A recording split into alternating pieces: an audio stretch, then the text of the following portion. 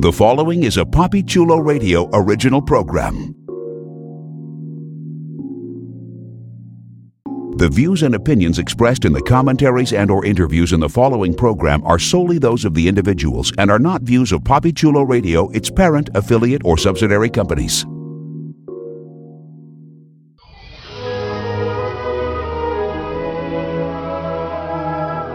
Welcome to Storybrooke.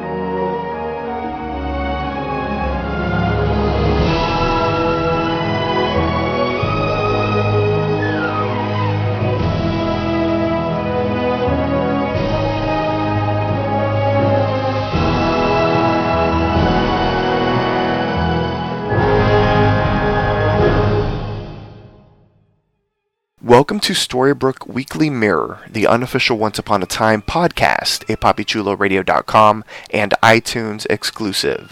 Papi Chulo Radio, pop culture on demand. Today is Monday, March 13th, 2017, and I'm your host, Jeffrey Aruz. During tonight's broadcast, we're going to recap, review, and dissect the latest episode of Once Upon a Time. Later on in the broadcast, get ready for a spoiler alert as we bring you the hit ABC series' casting scoops, spoilers, and ratings. Please welcome my co-hosts, Priscilla Rocha. Hey guys, nice to be back. We got a lot to talk about. Katie. Hi guys, I'm super excited to be back because we do have a lot to talk about, so it's going to be pretty exciting tonight. You pretty much just copied Priscilla and added your own stuff to it. Well, shut up. And Brittany Garcia. You want to copy and paste Priscilla too? No, I'm actually quite more original, so hey everyone. Wow. Katie, Brittany's coming for you. Okay, fine, you do that. I'm coming for those writers. That's what I'm gonna do. I'll join you. Oh gosh. All right, well, let's jump into our recap of Season 6, Episode 12, which was titled Murder Most Foul, and aired March 12th, 2017. Here's the official synopsis of the episode. Before Hook takes the next step in his relationship with Emma, he wants to make sure David sees him as more than just a pirate. So when David asks Hook to help him uncover the truth about his father's death, Hook agrees. Meanwhile, Regina works to acclimate Robin to life in Storybrooke, but soon discovers he has a dark side that makes the task much more complicated than she anticipated. So I want to get everyone's initial reaction to the episode, and we will start off with Katie. Yay! Okay, so the episode was great. Honestly, I always say this in the past, but I love Jane Espenson episodes. When she is involved in an episode, they're always great. And she didn't disappoint last night. It was a really good episode. We got to see some more acting by Josh Dallas and some really good acting by him as well. And, you know, we, as per Once's tradition, we think we know a story, and we actually don't know the full story, and a lot more comes out about it, which is always exciting to watch, to see just what things are different than what you thought you already knew about a story. So it was pretty exciting. It was a really exciting episode. We got to go somewhere that I didn't think we'd ever visit, but it was pretty cool. It was really eerie and creepy, and I think that they did it well. I'm really enjoying this half season so far, and I'm crossing my fingers that they keep up with it. So, yeah. Well, listeners, that's our show. Now let me stop. Whatever. That was good, Katie. It was very in-depth, which I like. But still very vague, which is good. Vague. Yes. So, Priscilla, do you want to copy and paste what Katie said? Nah, I got my own spin on things. Well, one of the things that surprised me is that a small question is, what the hell happened to that king, to David's dad, like whatever you call him, and we got an answer to that, only for him to run away again, and we got a ring. We still haven't gotten the Captain Swan sex scene that we've fucking wanted forever, but we got a ring, and we got some more bro TP charming Hook scene. Like, I love it. It's very much an Espenson like episode, and that like I never seem to dislike her episodes, so good on her. Yes, although he did not run away again. He was tossed back into his cell. Oh, he was? Okay, good. I was just kind of like, what happened there? Because you just saw the hug. Yeah. Nothing. It was a whole lot in like 10 seconds. Brittany, what did you think of the episode? What's your initial reaction? My initial reaction is, why can't we have nice things? That is my initial reaction. But honestly, before the last like few minutes of the episode, it was just on point. It was brilliant, and I love it when series give us like a couple of good episodes, like one after the other. It's like you don't have a chance to breathe, but you're like enjoying everything they're giving you. And in this episode, it's really weird because it didn't have any like that much Emma. It didn't have to really do with the main storyline at all, but I loved it. I really enjoyed it. The performances, the pairings. What was it? Did I make fun of Hook and Charming's name? Oh no, it was Hook. I don't know. I was talking to somebody. And I think no, it wasn't hooking. I was talking about Hook and Robin Hood, and I was like, "Where's their bromance?" And I was trying to come up with a ship name, and it was really bad. So yeah. I was like Captain Robin or Robin Hooking or something like that. That's what I said, Robin Hooking. So I think the audience has been wanting more Captain Charming, and that's what we got, which is why it was such a good episode. So it was just overall amazing. And guys, I want to go to Pleasure Island. I feel like you could take that two ways, but I like both of them. Yeah. But for the family-friendly one, I want to go to that one too. Yeah. Pleasure Island really isn't that good of a name nowadays because there's a very different connotation than when the Pinocchio book was originally written. Yeah. It was still kind of dark, some dark tones in there. Now that I'm older and I watch Pinocchio, I'm like, oh, that's not very kid friendly. It's a very harsh lesson, but dude, that island, those clowns did not look kid friendly. Yeah, they didn't. No, but I would terrifying. be paying attention to that though. Like when you're a kid, you don't pay attention. You just want to have fun. So that concept was great. But I think we did a lot of cool things in this episode. And I have a lot of stuff to say about that Pinocchio CGI there. So. Oh, okay. Well, yeah. I guess we'll get to that in a moment. I enjoyed the episode as well. I thought it was another really strong outing for Once Upon a Time. We've had two pretty good episodes back to back, and this just continued the momentum from the mid-season finale. I thought all of the storylines were really strong, and the revelation, all I can say is I told you so, which makes me feel happy.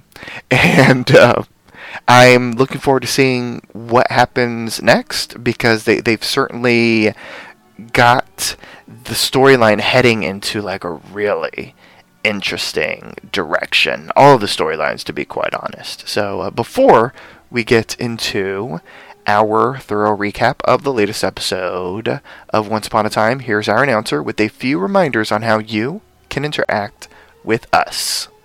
Like us on Facebook, facebook.com/StorybrookeWeeklyMirror. Follow us on Tumblr, storybrookweeklymirror.tumblr.com. Follow Poppy Chula Radio on social media.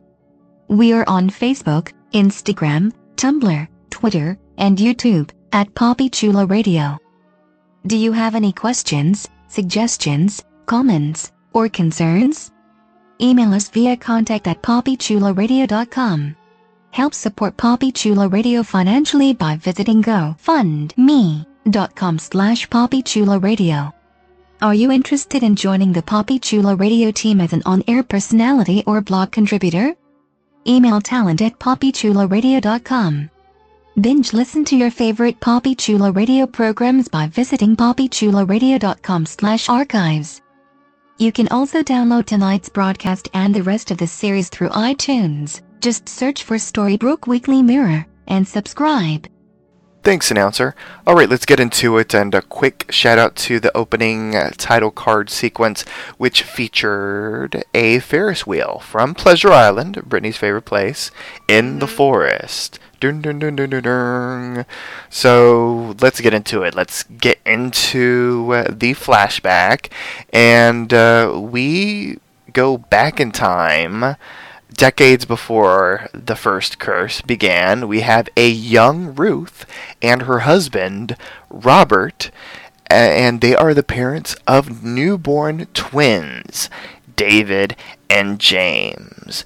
But they require serious medical attention. They're sick, and they don't have money for medicine, and they will die.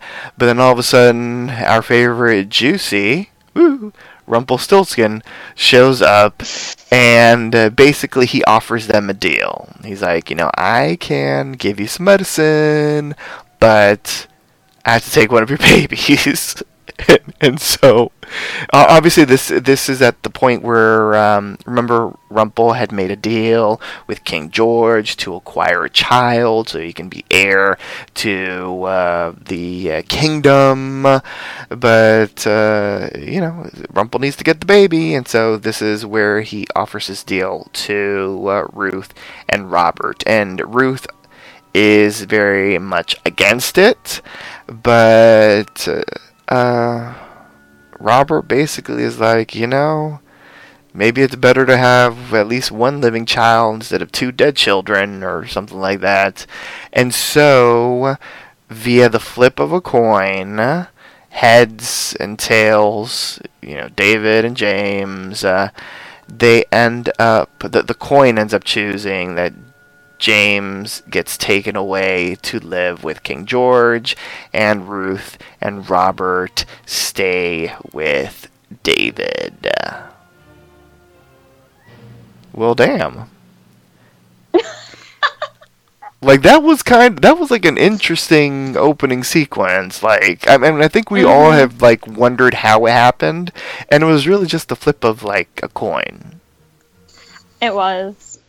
It's completely different from what I'd imagined it was going to be. For the longest time, you've heard that David's family was a wreck, with his father being awful and with Ruth generally being a good person. So I always thought it was the dad's fault, and it really wasn't. They were stuck between a rock and a hard place. There was nothing for them to do. It was either that or have both of the kids die. So yeah. It was Brittany's fault. Everything's Brittany's fault. Making babies sick everywhere. Damn you, Brittany. Oh gosh, that's so wrong. That's why they run around naked in the restaurants, like you told us, Brittany. Yeah. Children. Listeners, that's a long story for a whole other day. So, years later. Okay, so apparently, years later, when the twins are about 6. The baby that King George acquired, adopted, fostered, I don't know what you want to call it, Prince James has vanished, and King George offers a ransom for anyone that has any information on where they can find the young prince. And Robert finds out of this news when the king arrives at the local tavern, which all the taverns look alike in the Enchanted Forest. Robert has since become an alcoholic, and so he gets the idea, after hearing what King George says, to find his birth son, and that will solve all of his problems, just reuniting with his son. And so he gives the coin, the coin that we saw heads or tails with, he's given the coin by David, because that coin is David's lucky charm. And Robert goes off to try to find Prince James, and his first stop is to see Rumpelstiltskin. And after this whole like to-do type of thing, Rumple's like, okay, I'll make you a deal. For a strand of your hair, because even like the tiniest things have like the greatest power, I will let you know where your son is. Like, stop with all these tales of sadness and fathers reuniting with children. I'll just tell you. And so he poofs a crystal ball, and he locates James to a place called Pleasure Island. And he magics a ticket to Pleasure Island so that Robert can go there. And so he plucks the strand from Robert's head, and Robert leaves. But we learn when Robert leaves that really the strand of hair was just part of the deal. It was a ruse. Rumple really helped Robert to help a father reunite with his son. And, he even says, may all fathers reunite with their sons. Oh my god, he's actually nice. No, he's not. Everybody, remember the shitty things he's done. I'm sorry. Okay, besides Priscilla being cynical, did this touch anybody else? Okay, well then everyone's cynical. Silence. Yeah. I think the only thing that I took that I was okay with there was that I think he's just really, I can't think of the word right now. I had it in my head, but anyway, I'm guessing this story or this like adventure that Prince Charming's dad was going through was a little bit like close to home for himself. So he just like kind of helped him, but it was just like a specific circumstance. Like he wouldn't go out of his way to help anyone else, but just him. So yeah, exactly. I was like, oh, well, it worked this way, but to that effect. This Rumple is not Rumple that we know now. No, he's juicy. He's juicy Rumple, which is still just as bad. But here, yes, they're showing the signs of like the humanity that's still in him in the past. Even if he's done really shitty stuff. But here, you were kind of like, oh, well, those are the glimpses that Belle saw when she started to work for him. Those were the good old days. Yeah, that's what they were giving you. They were giving you something of the stuff that we like to see the man behind the beast. So it was kind of like, oh, I remember when you used to write him so well. But yeah, so well, damn. I will say though, to give a compliment to the actor, that brief second as he's listening to Robert, like basically like begging, like, please help me, I really want to reunite with my son. He's out there and I need help and I don't know where to go and it's the deal and I basically have been a shit of a man and I want to be a better man and all this kind of stuff. You could see for like a moment like when it touched Rumple, which I liked seeing that. And then afterwards, like, I'll be honest, I don't, he's plucked people's head of hair before, so at the moment, I thought he really needed his hair for some reason. But then when we saw him sort of, like, flick it away and him have, like, a moment to himself where at least we can see a bit of his regret with Balefire, I thought it was nice. I'm not saying that I like his actions or approve of anything. I thought the acting was really well done. I agree, and a lot of people were kind of confused too about that scene where he just kind of flicks the hair away. People were like, "Oh, he just did a magic spell to like hold on to it." I'm like, "No!" Oh my gosh! He just let it go. He made fun of what he said. Yeah, he did, and it was actually just a sign of him going, "You know what? Like, I didn't need any deal. I just wanted to help, just like a moment of weakness." But he didn't take it back. He just helped him out. So correct, but he needed to fake the deal. Rumple. Yeah. I agree. I mean, that was always part of a past Rumple. Like, that was his main motivation when he was a Dark One, was to get to his son.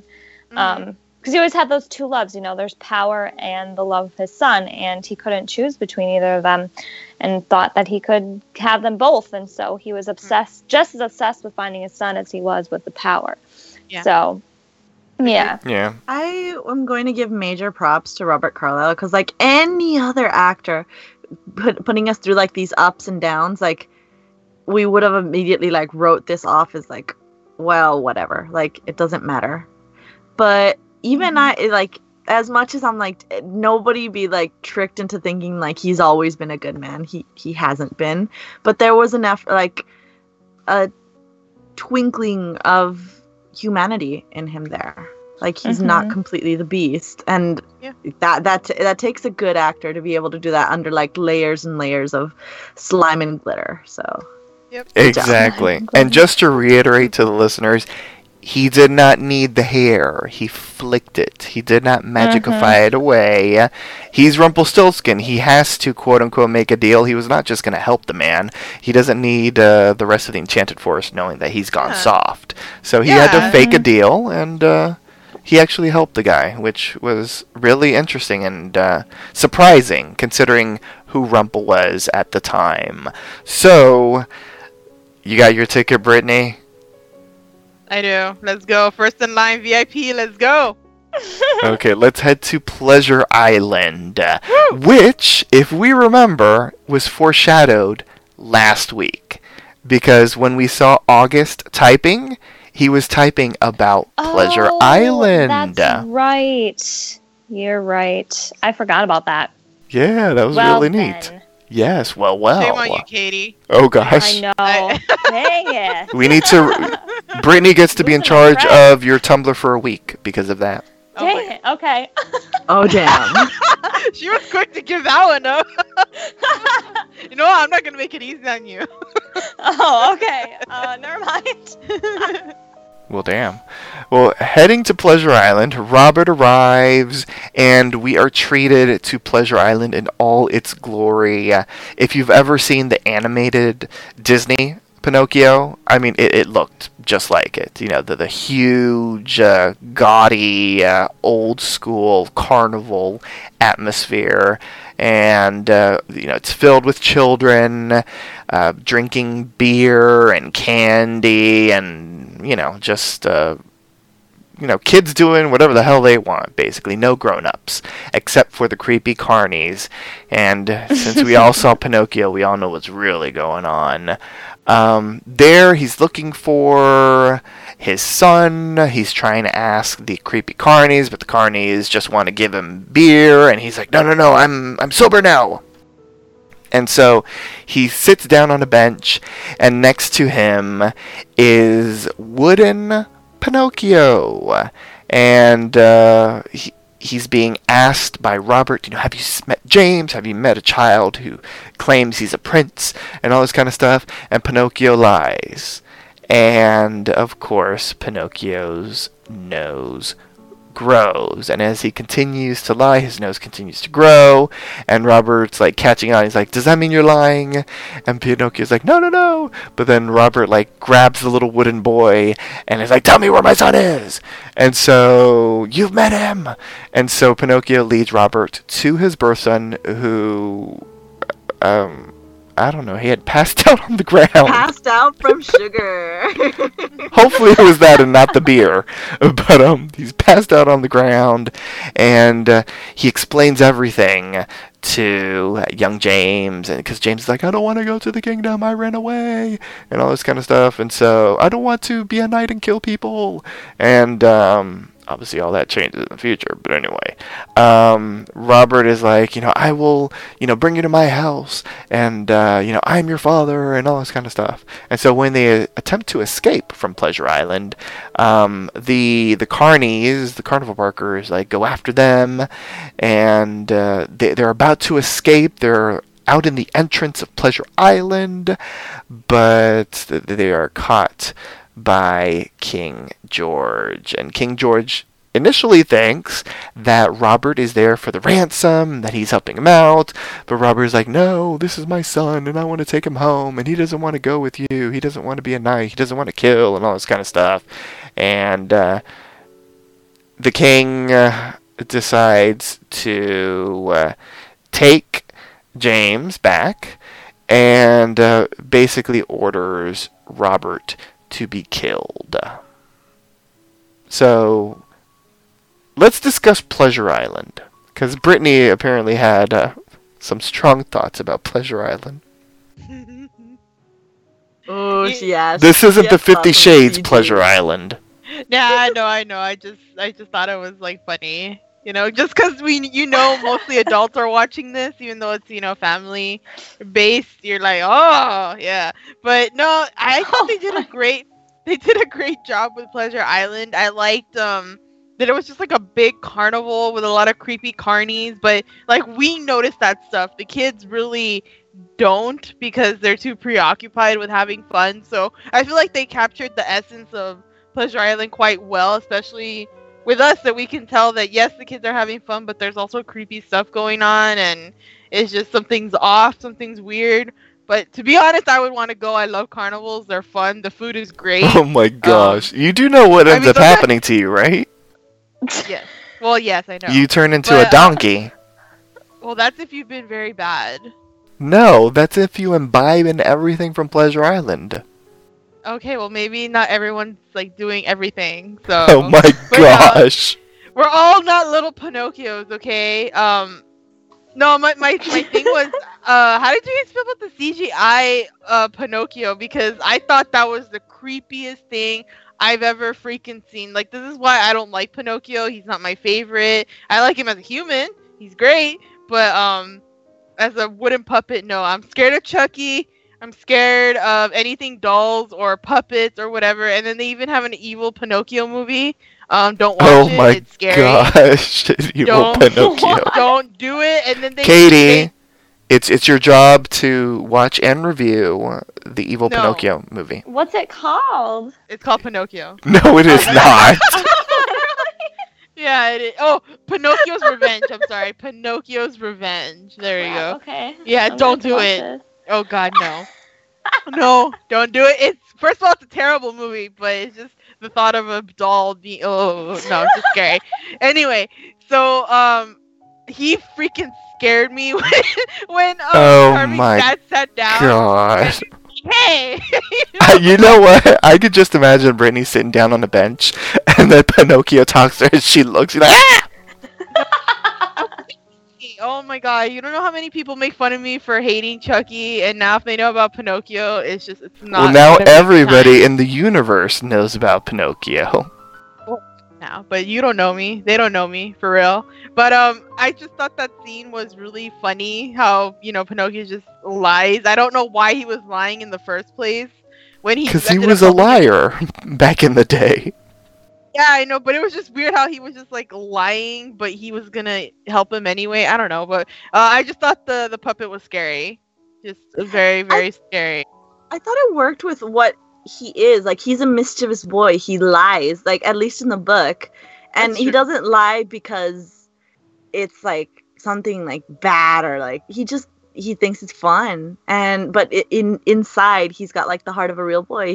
He wants to do good, so he does. After he shakes him, he realizes that it's that he should tell the truth and he should help him. Well, a good shaking will, make anybody say the truth. He tells the dad, what does he say? He's like, "Do you think I was carved yesterday?" or something like that. Or oh yes. I was like, "You look scary and demonic," but that was funny. Leave him alone. He's cute. Chucky does the same thing. He is not cute.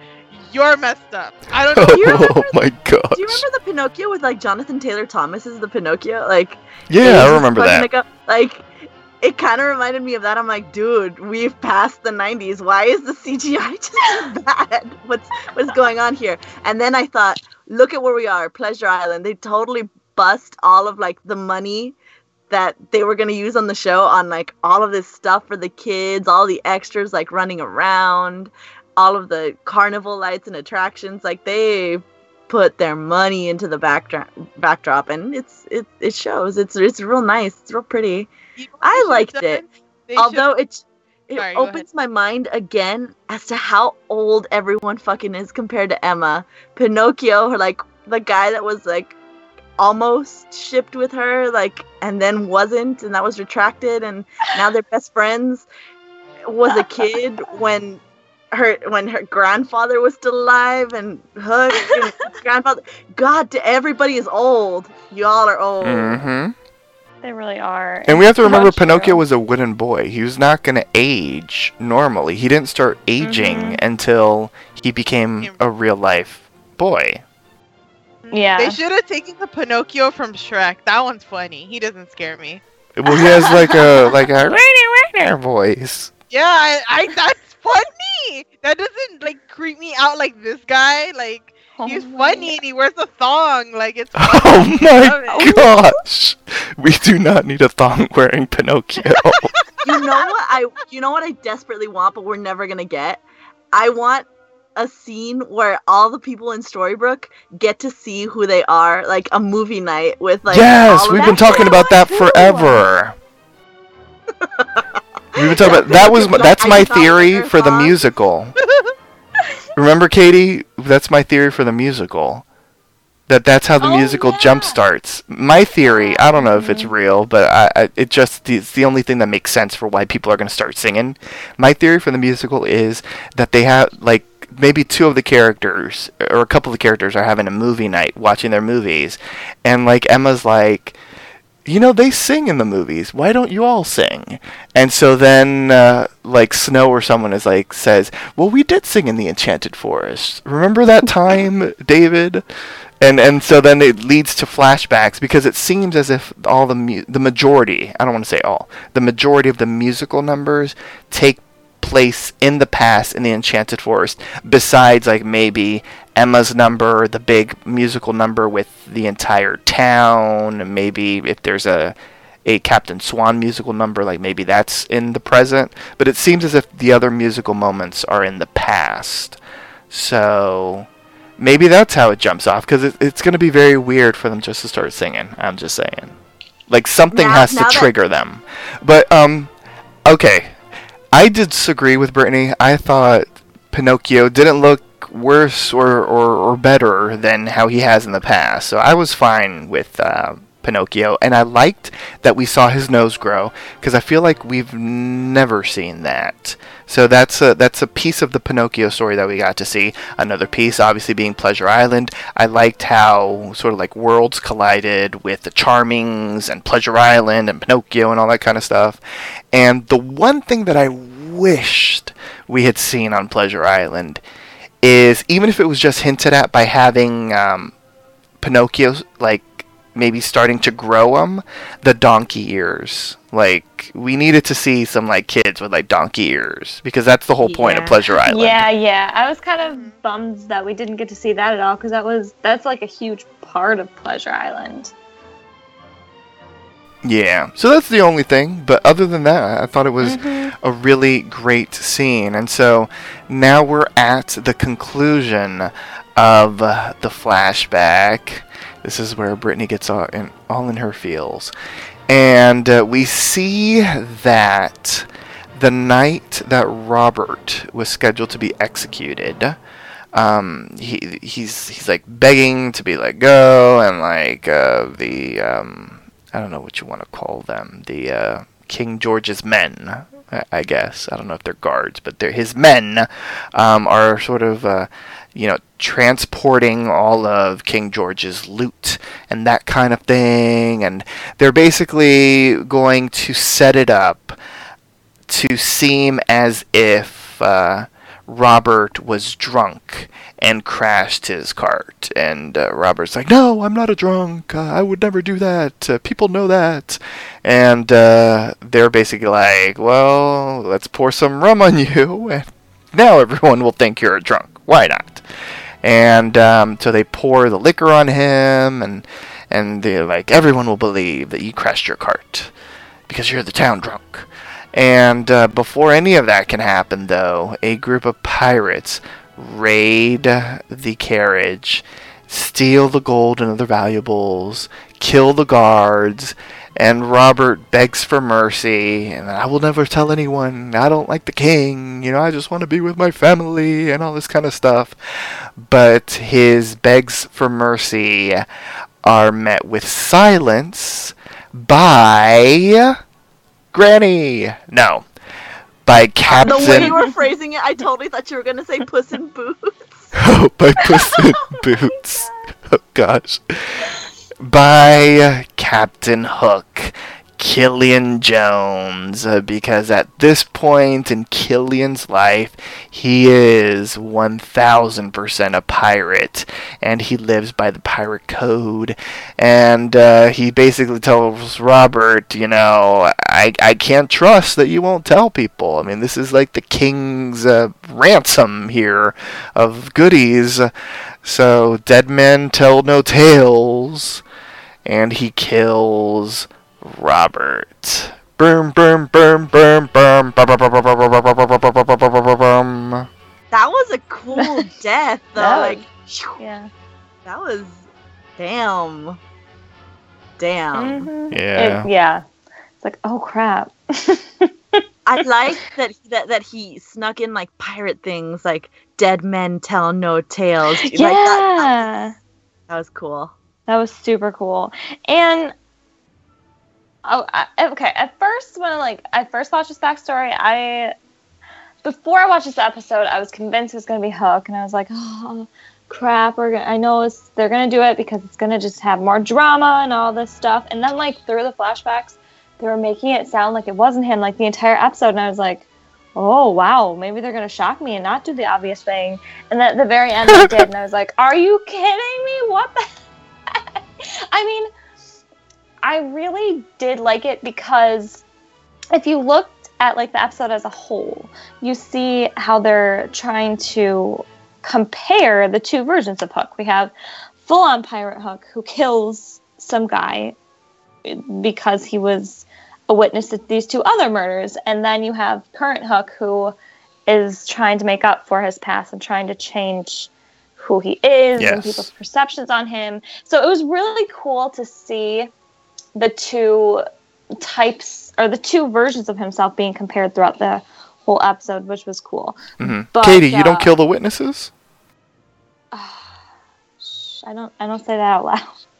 Oh, okay. Don't lie. I'm just kidding. I don't.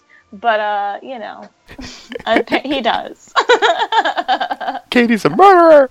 Oh crap. Man, I kind of agree. You put it in my head that he was going to be the one that killed Charming's dad, and I was just waiting for that shoe to drop. And throughout the episode, I was like, oh, okay, so he's a good guy.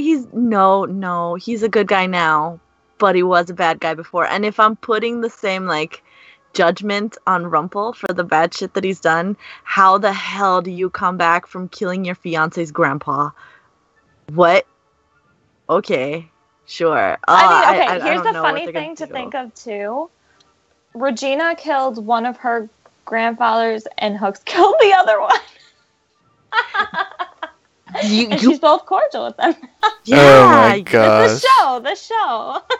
It's Did we or did we not have this conversation, Brittany, where it's just kind of with fantasy shows, you just kind of have to suspend your disbelief that sometimes people do real shit things that would never fly in real life, would never fly if that magical stuff happened in real life. But somehow, because it's coming out in a TV show, you just have to be well, okay, forgiveness happens, even if they've killed thousands of people or something. Yeah, I think we have a lot of experience in that area with watching a lot of sci-fi fantasy shows that I think it's up for perspective. If you're okay with or if you're letting things pass because you're okay with it, then that's you. Other people in the fandom are probably going to fight you because they're like, oh, it's not right. Oh, it's well, I mean, this show's about magic and death and people coming back to life, alternate versions.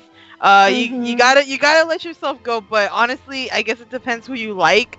We don't like what Rumple's doing right now, or how he's been treated or how he's been treating Belle for a lot of their relationship. But Belle shippers don't mind it, or they're okay with it, or they excuse it. But for us, it draws the line. And here we're like, oh man, it was a gut punch. And I think this was a theory, right, that everybody was having the past year or years.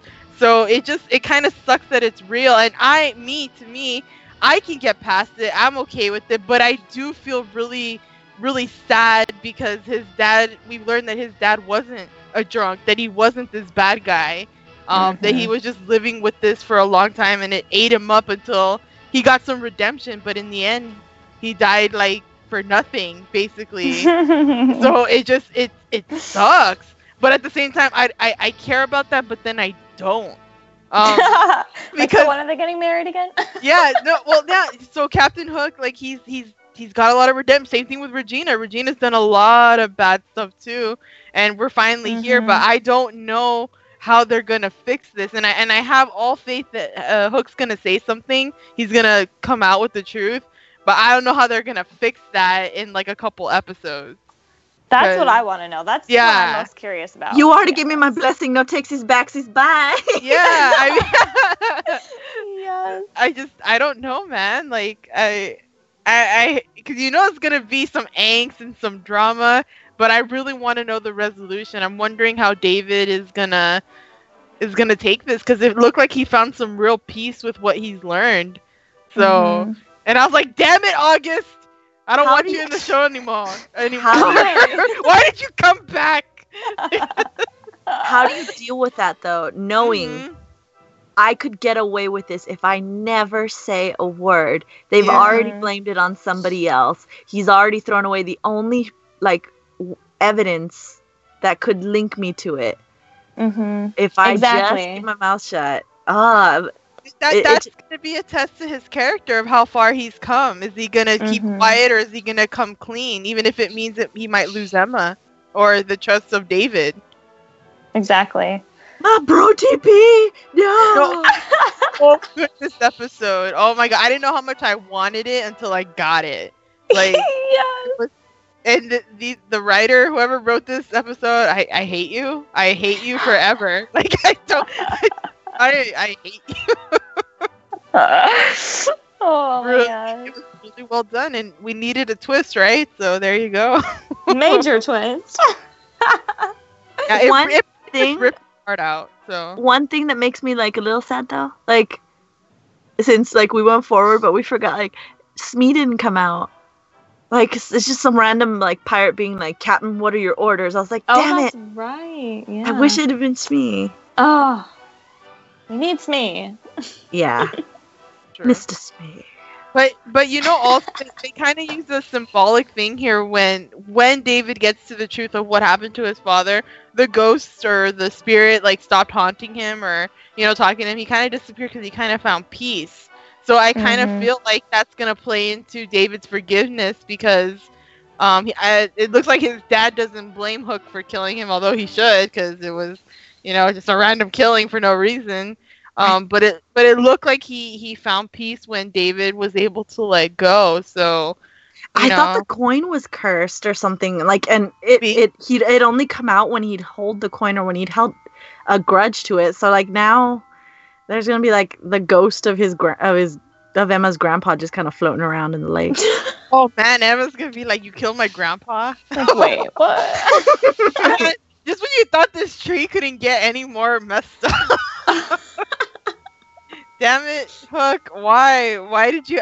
And you know what I think the biggest punch in this is that he kills him himself with his sword. He doesn't tell the crew to kill him or, he did it himself. Yeah, that's... Yeah. Crap. Here we go. And he was defenseless, tied up. There was nothing that guy could have done. Wow. Crap. It makes me wonder, was Hook really that bad? I thought he was just he was a pirate. He was an evil pirate. Yeah. Well, you know what? It's because I'm so tainted, or not tainted, but I'm so with the idea of Captain Jack Sparrow, who doesn't really want to kill people. He just wants to escape all the time. Yes. So, he tries to outwit you with the environment and to run away. But that's not who Captain Hook is, and I guess this was it. Man. Every time I think is Captain Hook that much of a bad guy because he's changed so much, I think of the same Captain Hook that backhanded Belle when she was tied up and wanted her to die. The same one that teamed up with Regina and almost tried to kill the Red Queen. He's a bad guy. He's been a bad guy. I agree. I will never cover up the things he's done. I just kind of forget it because we're in season 6. I know. It's so... That's what I love so much about the show is because I mean it's really hard to wrap your mind around, and it's if it wasn't fantasy, it wouldn't work. But all of the characters on the show, you think about it, they've all tried like killing each other at some point. Yeah. Regina's killed so many of Emma's family. Hook's killed part of Emma's family. They've all killed each other. Rumple's killed part of Emma's family. Katie's killed part of Emma's family. I probably have. Let's be honest. We probably all have at this point. But then you see like that was in season 1, like before season 1.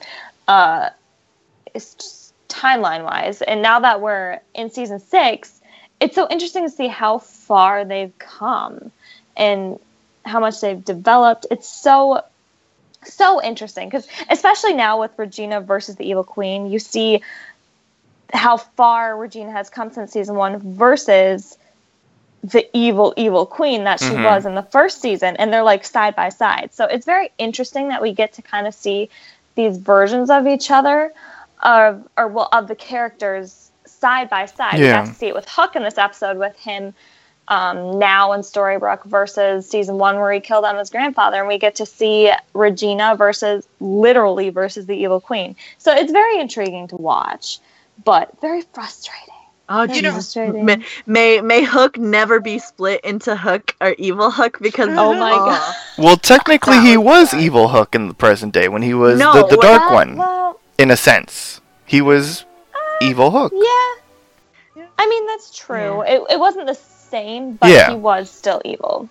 Yeah. And you know, like you were saying, Katie, I think the best example of like how far the characters have come is Snow and Regina's relationship. Like we saw them. Yeah. I mean, I know Jeff's gonna get into it, but we saw them like sitting down talking about stuff, and I'm like, didn't Snow kill Cora? Like it was really bad.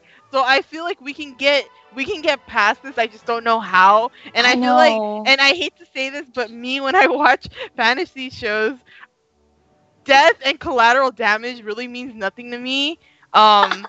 I'm still gonna root for the character as long as they don't treat the people around them like you know, lack of a better word, like shit. If you don't treat the person you're dating or their family or your family, if you don't treat them bad with how far you've come, then I think I'm okay with you. I can get past the evil things you have done. But if you're going around killing people, then I'm not gonna. And that's why I have such a gripe with Rumble, because of the way Rumple treats her specifically, not the people around him, but the way he treats her. And I'm like, that doesn't work for me even in a fantasy show. So that's my difference there. I'm okay with that. You're so crazy. You're like, I don't care if you're Norman Bates to everyone else. So long as you're pulling the sheets with me, I'm all good. No, I said right now about the family. Like, if Hook was terrible to, like, everyone around him, like Henry and them, just because he wanted Emma, which he used to kind of be like, but in a way you were still rooting for him. But he's built relationships with these people, and he's trying to be better, and he's not evil anymore. Regina, too. Regina's not trying to hurt anybody. In fact, she saved someone in this episode again. So, you know, it's just that's for me, that's my, like, you know, rubric of what I do for a fantasy TV show. I love getting inside the mind of Brittany. It's fascinating. I wouldn't want to live there, though. For fantasy, man, come on. In real life, we know there's a lot of stuff in here that we would not be okay with. Oh, well, that is true. So let's get into present-day Storybrooke, USA, and we'll start off with the storyline that Brittany was discussing with Regina and Wish Robin. So we see that Robin from the Wish realm, Robin from the Wish realm. Say that a billion times fast. Yes. Robin from the Wish realm. He's trying to adjust to life in Storybrooke. He's now the enemy of alarm clocks and all that kind of stuff. And Snow had a conversation with Regina where basically she's like, are you sure? Are you okay with all this? Like, are you sure this is what you want to do? Like, do you feel you made the right decision? All this kind of stuff. Did you tell him he's got a daughter and all this kind of thing, and the daughter that's here and a son that's over there and all that kind of stuff? And Regina is basically like, you know, I'm going to fill him in. You know, they're obviously not his and all that kind of stuff, but it's kind of and not and all this kind of thing.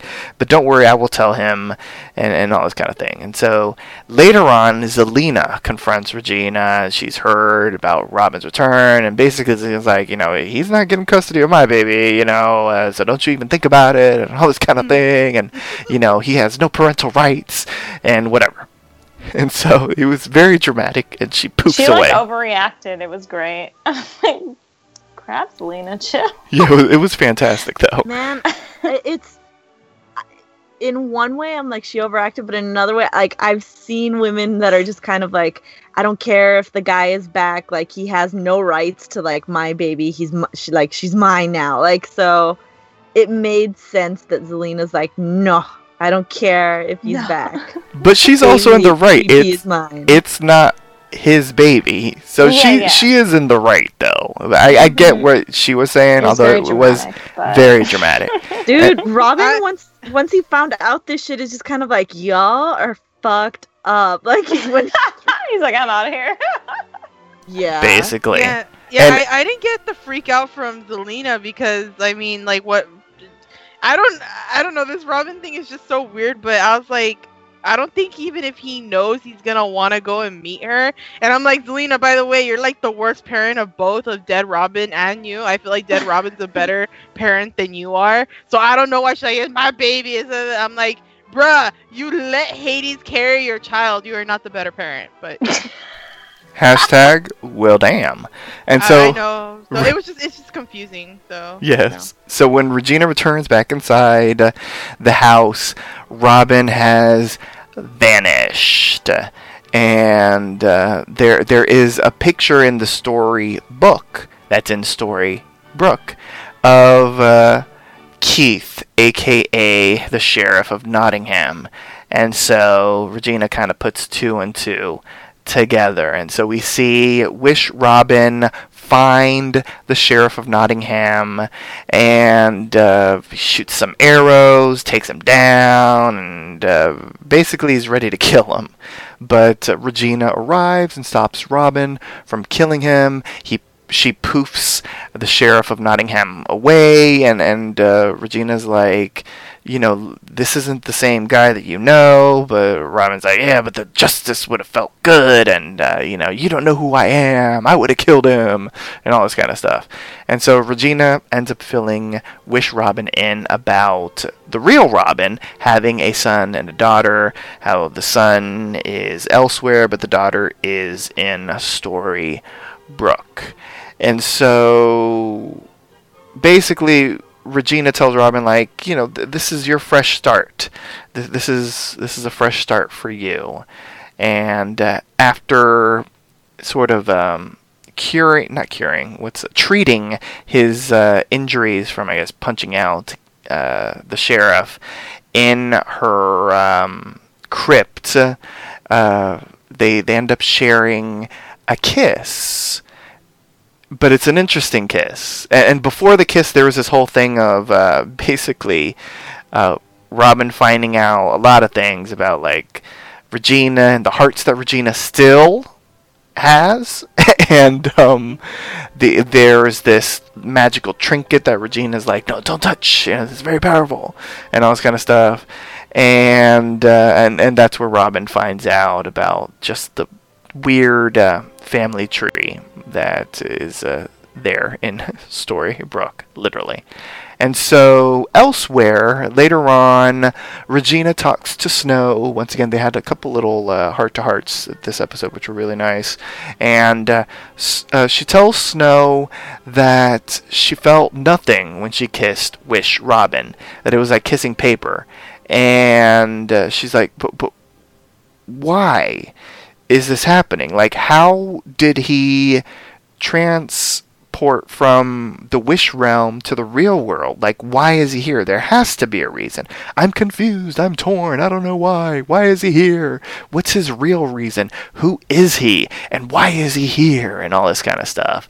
And so, while she's wondering why he's here and who he is and all this kind of stuff, we see Wish Robin in her crypt stealing that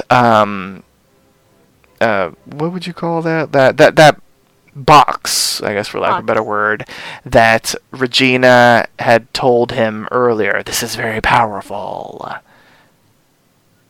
Yeah. So we'll stop here and discuss this storyline. I just want to say, one of the funniest lines wasn't even like a line that's supposed to be funny. It was her, like, Regina coming up and is like, I need you to promise to stop running away and trying to kill people. Well, yeah. Regina, who still has hearts in her closet, like, is talking. Yeah, she does not have a heart. She has hearts. Oh my god. You would have thought that by now she would have, like, returned hearts to people. At least the ones that are in Storybrooke. I'm just saying. But she did say the hearts of her enemies, so I don't know why she wanted to get the hearts of her enemies back. She did put emphasis on that. But the thing is, like, everybody was her enemy, like, back in the day. I'm just saying, but like... Like, I would keep Cora's heart in there if she was still alive. Like, I mean, there's still some... I mean, but who is in there? Like, I'm trying to think right now, like... Everybody and their mother? Pretty much. You know, Maybe. why the hell hasn't she warded the crypt again? Like, it used to be only, like, blood, like... Mm-hmm. Yeah, that Could is go true. in. Right. Uh-huh. So why does this thief who has no magic, like, why is he able to enter and leave? The same way he was able to break out of Rumpel's prison. Ooh. Well, no. It's ingenuity, quick wits, the fact that he's the best thief that there ever was.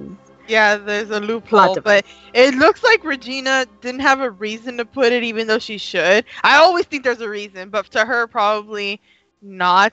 But I don't know. Loophole, plot. We Yes. don't know. We have some crazy dude with killer magic trying to kill the savior. You would think you lock your chest of crazy, creepy magic shit so he doesn't get better, so he doesn't get more material. I'm just saying. Yeah. Does No, anybody we know, have we a know. guess as to what's in there? Like, what do you think is in there? Do you even think Robin knows what's in there? Was he just attracted to the word powerful? Yep. Yeah, I would think so. I have It- absolutely no idea. He's just, I don't know. I don't know what to think about this Robin, because, like, he's coming here for a new start, but yet he's not doing anything new. He's doing the same stuff. He lives at a pretty place for free. He's got a good life to start over, so I don't know what the hell he's up to with stuff. I think he was lying in the other realm. I think he wasn't trying to get, like, a fresh start or something. I think he's trying to go to some other place where nobody knows how much of an asshole he is, and continue to steal from the rich and give to himself. Like, Yeah. I have Probably. no faith in this guy. Yeah, well, what I meant was, like, I felt like he was running from, like, the law in the witch realm. So he came over here where nobody's really after him, and he's known, or his alternative self is known as a great guy, so he can get away with a lot of stuff or whatever. But I'm like, you wanted to get stuff because you want money and you want to be rich, but he lives in Regina's really nice house where I feel like he doesn't have to worry about stuff like that. But I guess you can't take the thief out of him, I guess. I don't know. There's more to him, and I think we're going to get some more answers later. Yeah. Yeah. I was really feeling sad for Regina this episode because Yeah.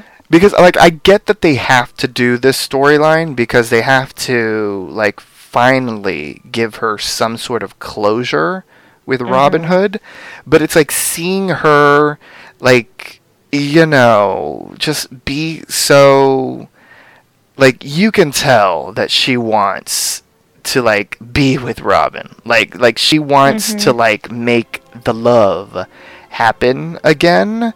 And it made me really sad for her. Like at this point, it feels like she feels that she needs, like, that love to complete her.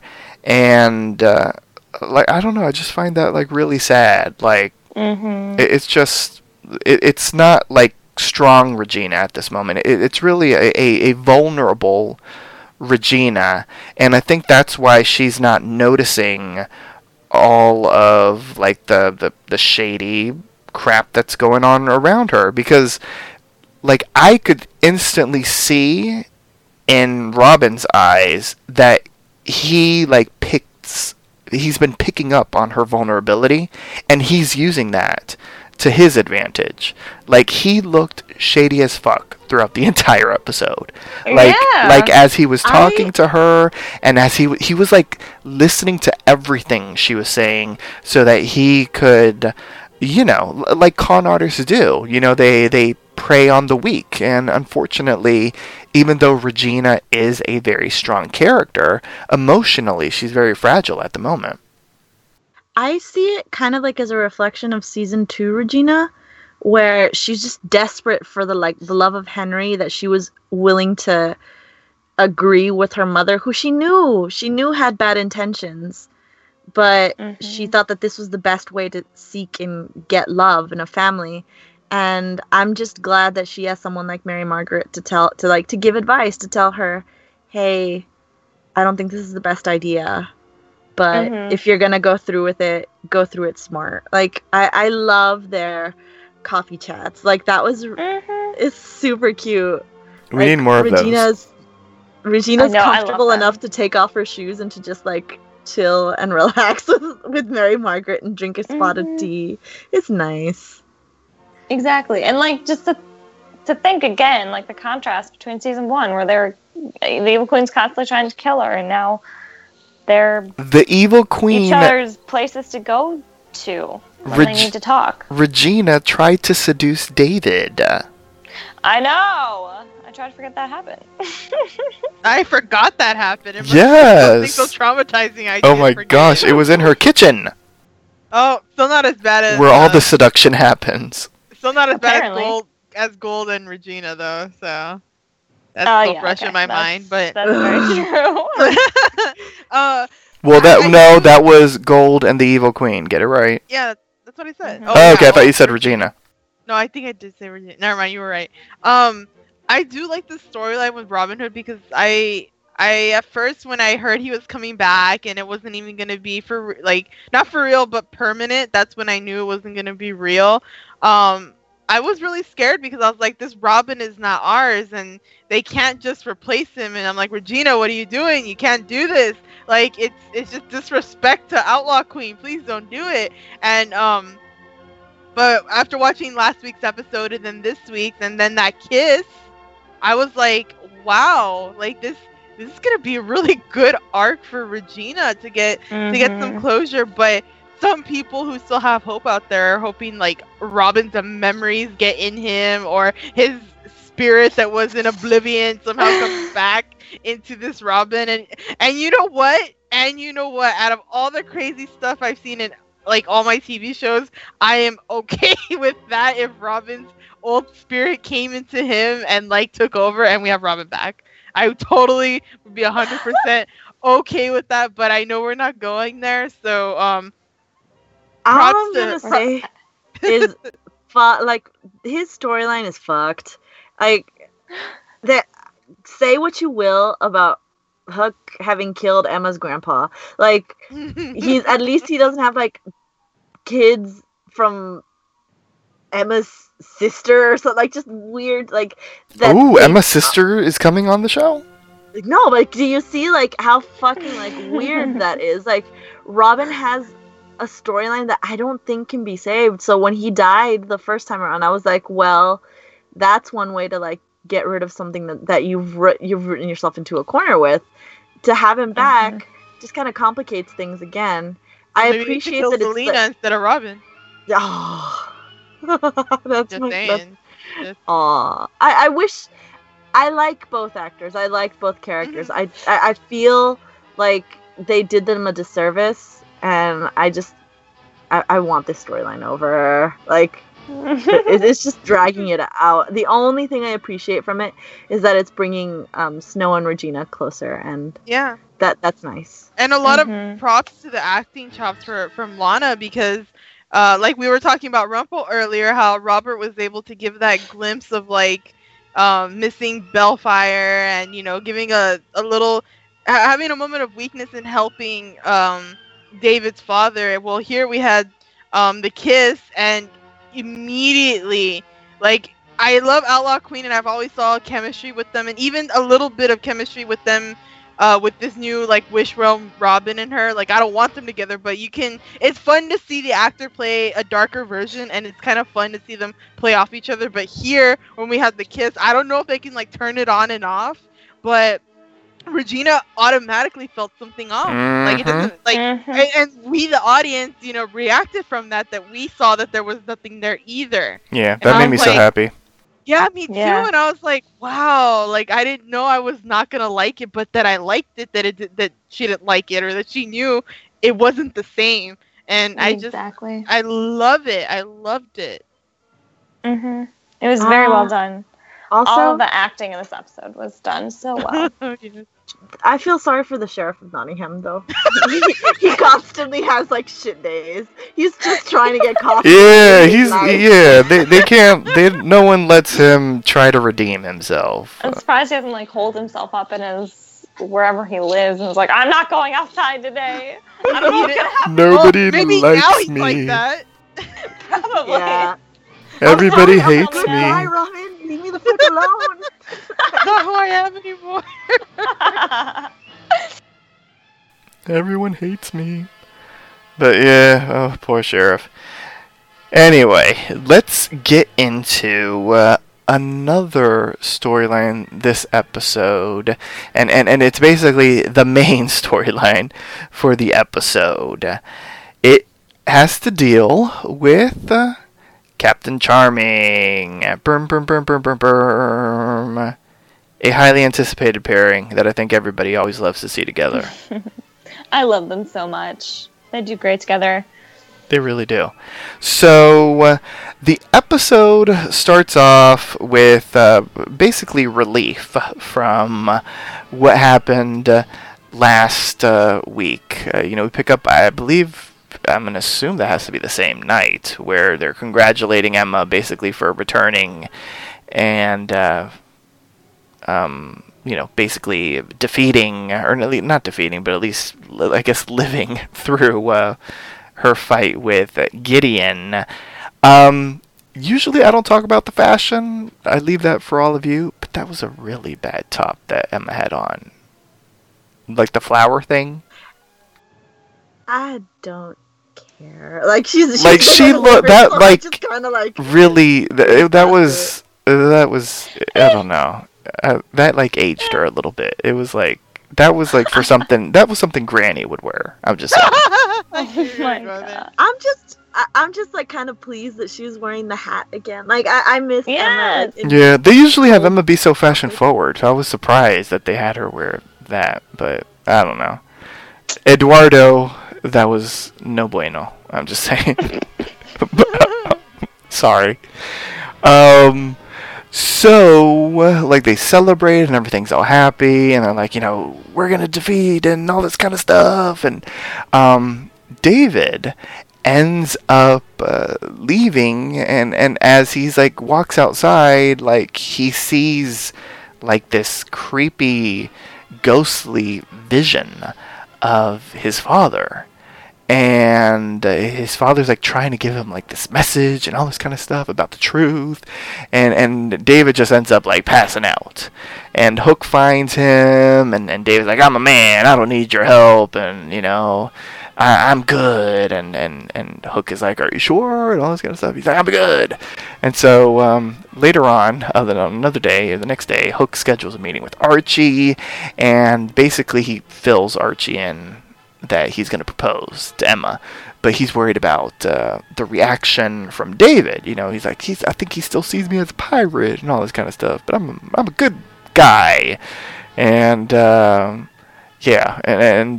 Archie's basically like, you gotta show David that you have changed, basically. And so later on, David once again gets another vision of his father. He sees him in the middle of the night. He's in the loft, and then basically the father's like, you need to find the truth, family, and a whole bunch of stuff. And so David is now hell-bent on finding out what is going on with his father and his father's mysterious death. So, in between there, though, Hook notices that David has become obsessed with finding out who murdered Robert, and at one point he even tells David you need to get some rest, and so that's when they do the charming swap.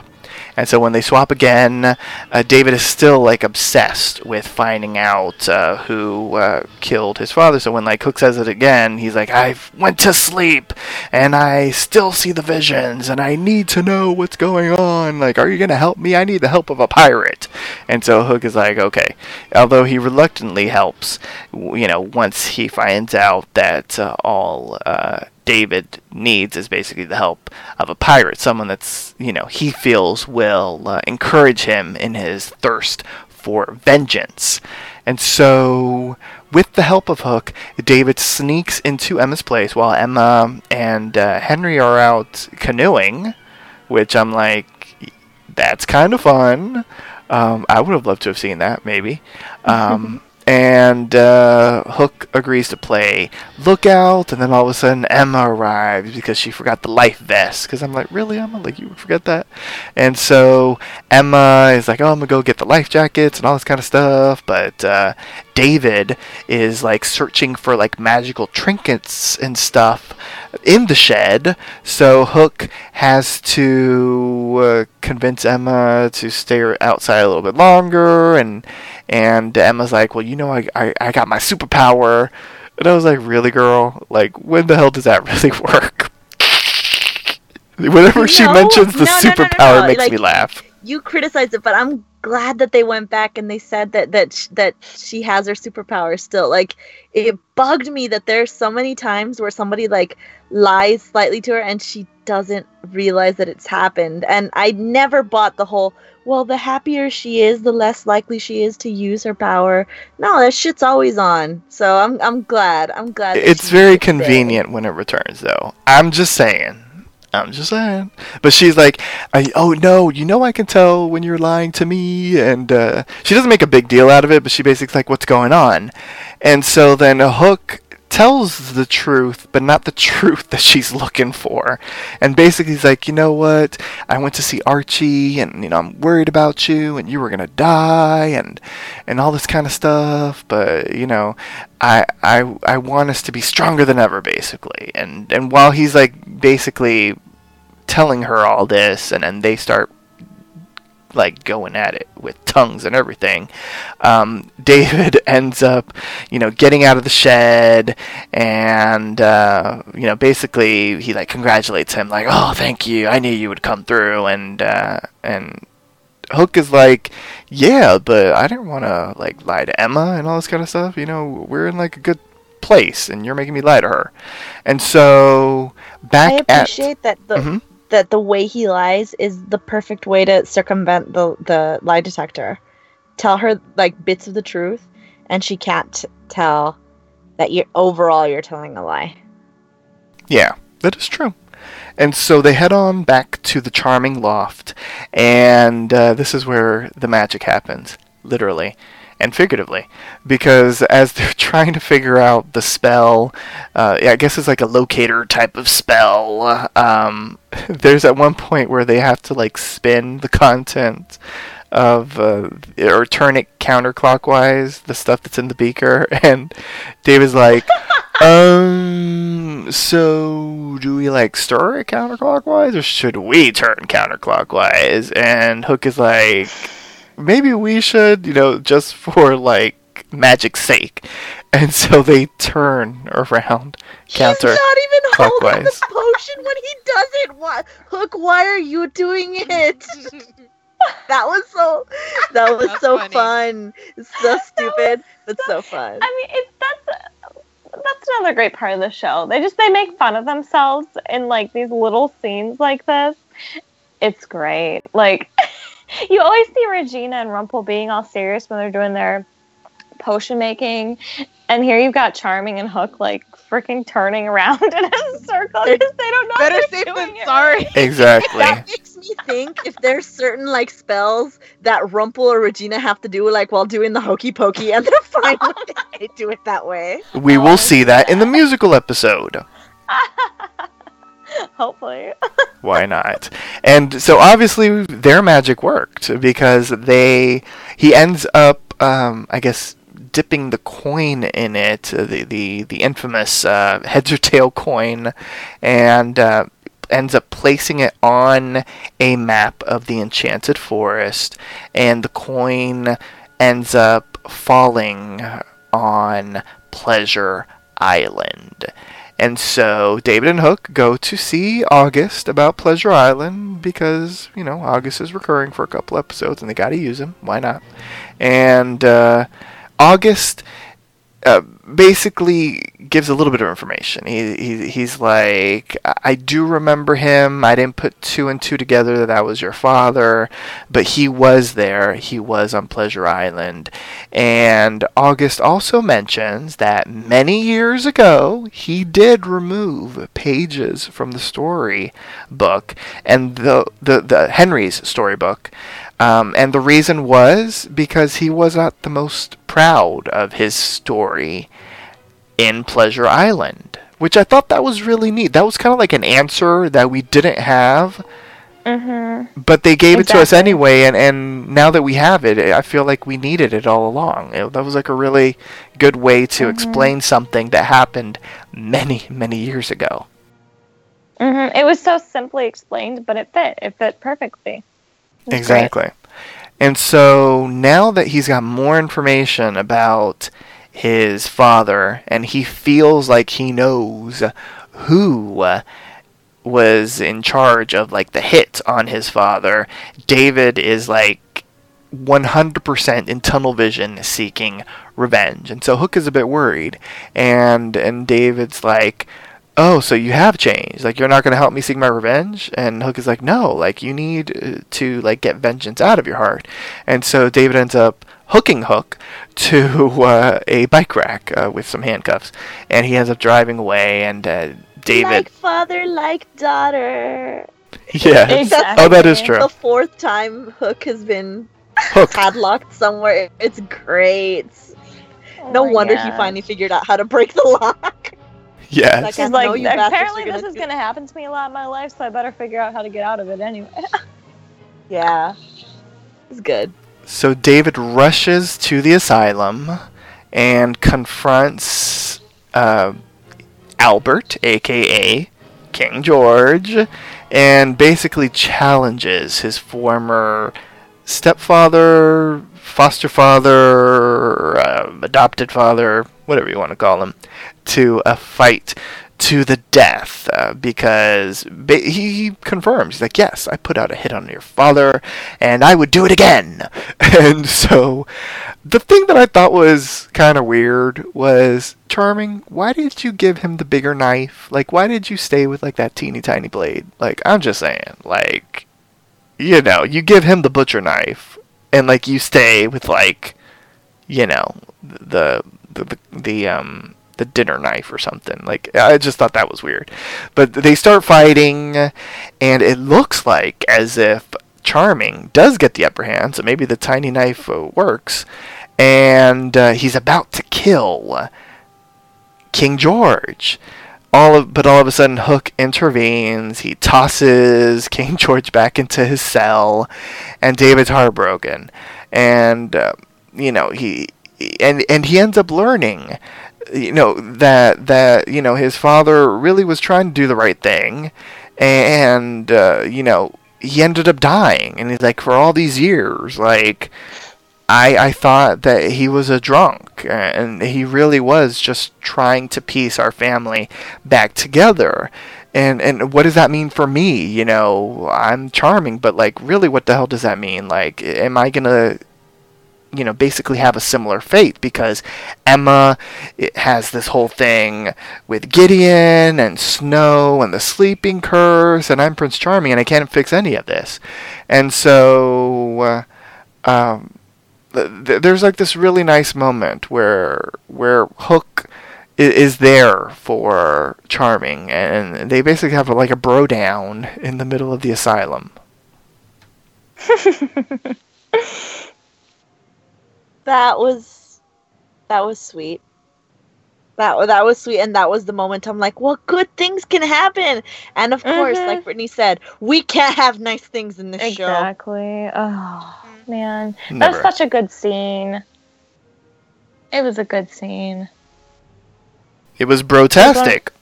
It was. It was one of my favorite scenes in the entire episode. And we couldn't just have this happy scene without something ruining it. Yes. It was really powerful too. I think the last shot we get of them, David on his knees and he's completely broken, and then you have like the way you said it, I thought you were gonna say something nasty. Oh no! Oh well, see, this is an episode of Pleasure Island, but not at this moment. No, but like the way he is, because he is Prince Charming, and you really feel like nothing could really bring him down. Like we do in this moment, aside from the fact that he's having a hard time with not having Snow around, which I still feel every episode when they see the little videos of themselves on the phone and how much they just miss each other, and it's just it's so heartbreaking. And then here he just has a really big moment of weakness around Hook, and he's leaning on Hook puts an arm on him, and he's just kind of, it was so powerful, and they just dismantle that with like the next bit of information we find out, and I'm like, you know what? I hate you. I hate life. I just saw the Vampire Diaries end last week. I don't need this episode. I mean, not last week. Earlier this, 2 days ago, actually 3 days ago, and they do this to me. No. But great, powerful scene. I've been reblogging that gift set because it's so powerful. Because you love Charming on his knees. I do, and with Hook there too. Oh my gosh. I fucking forgot to mention this when you spoke about it, just to like switch the script and go on to something happy. But when Archie's face when Hook brings out the ring, I know Archie thought he was going to propose to him. That was everyone in the fandom just being like, oh my god. Yep. Like I've been losing my voice, and my voice cracked from how like I squealed like a girl. You were Archie in that moment. It's so fun. I feel that. I'm just gonna shade Hook for a little bit. You wear the most gaudy, intricate rings, and you got her the simplest one, dude. Well, does he work? Like, I don't think he's got the budget for like a big ring. I'm just saying, like, what does he really do for a living? What do any of them do? Some people are teachers and some people are sheriffs. I'm just saying. Okay, that's true. What is Hook, like a hooker? Oh my gosh. Well, now we understand why he was on his knees. Oh my god. Actually, but what does he do? Like, I don't know. Like, does he teach a school for sword? He does not have an occupation. He should do something like out on the sea, you would think. They're too busy fighting all these things that come to town, man. They don't got time for a job. That's true. Well, yeah, Henry's barely ever in school. I'm just saying. He's like out canoeing. Like, really? That made me feel a little happy that they said that he's out canoeing with her, because he does stuff with his mom besides all these operations something or other. Like, they are like mother and son for a little bit. So yay for that. Like, there was a lot of bright spots in this like interesting episode, except for that fucking ending. Well, here we go. Let's get into it. No. But we'll get the happy ending first. So, which Brittany loves a happy ending. I'm just saying.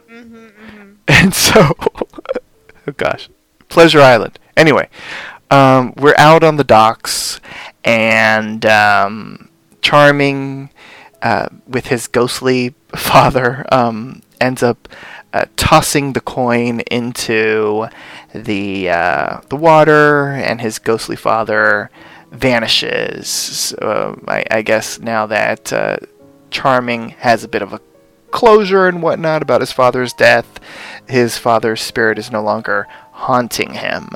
And out on at the docks, Hook basically asks David for Emma's hand in marriage. And when he asks, like, there was a long ass pause. And like Hook was like, really? No? But then David is like, yes, I give you my blessing, of course, and you've changed and all this kind of stuff. And Hook asks David not to tell anybody, like, don't tell Snow, and I want to tell Emma myself and all this kind of stuff. And there's a really nice moment between them after this intense outing for them, trying to find David's father's killer. And then all of this turns very sad later on, because as Hook is about to enter Emma's house, which maybe he was going to propose at that moment, we will never know, because August speeds by in his little motorcycle, and he's like, oh, I did find the pages, and basically it's everything that I told all of you, so here are the pages just in case David wants them, because I did promise, and all this kind of stuff. And so when Hook looks at the pages, there is a drawing of Robert, and Hook's heart sinks, because Hook realizes that he killed Robert. And so August speeds away, Emma comes out, he hides the pages from Emma, they kiss, and when Emma leaves, Hook, looks at the pages again, and he's got the engagement ring, and he's like, what the fuck? Basically. What am I going to do with this now? Because he's like, I hope I kept the receipt. Man. Can't have nice things, I told you. Let me ride in my motorcycle and crush your dreams. We were just praising him last episode. Now I want him gone. Oh, leave him alone. He's learned how to be honest. And he doesn't know what he did. No. August stirring the fucking I still pot. blame him. I love it. Yep, I still blame him. Oh my That God. was brutal of Hook, though. What the hell? Like, that's pirate Hook. Like, I ain't giving no shits. I don't care if you have a sob story. This gold is mine. Like, that blood gold is what bought your fucking ring, Emma. Oh my gosh, that's so mean. Oh my gosh. That's, I can't even. Back then, Hook was all about the booty. It was such like the whole like him asking Charming for his blessing was the cutest, and like Charming just had this blank face for the longest time, and Hook was like, oh crap. And then he finally like breaks out in a smile, and it was so cute, and everything was so cute, and then it's all ruined. Yeah. Frickin' August had to come. I think the best line was, like, Captain Hook, who knew you were such a traditionalist? But then Hook is like, yeah, but I am like 200 years old, so I have traditional values. I stopped counting my birthdays a long time ago, so. Oh my gosh, I hate life. I hate it.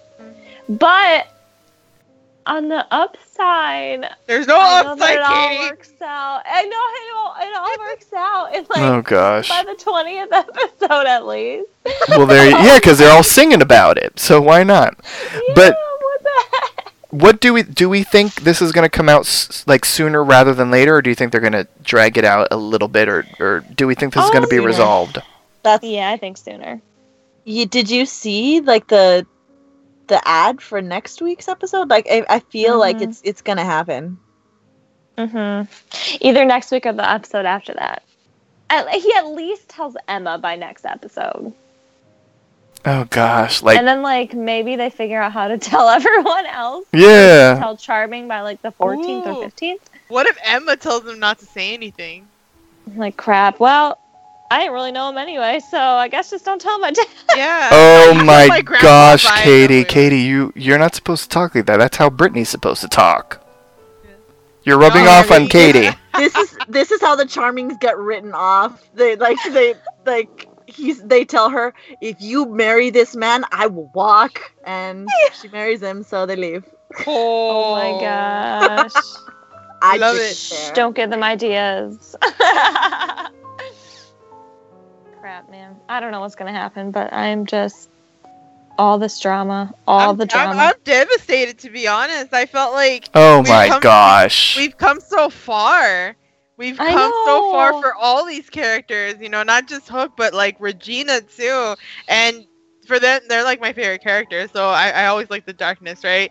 And it just sucks that we get like, you know, 10 steps forward, like 20 steps back. Like Mm-hmm. I'm really wondering how they're going to they're gonna find a resolution for this, because they have to. I don't see it. Knowing that we still have some more episodes, I feel like they will fix it, but I don't know how. So I love it when I don't know how and I can't predict it.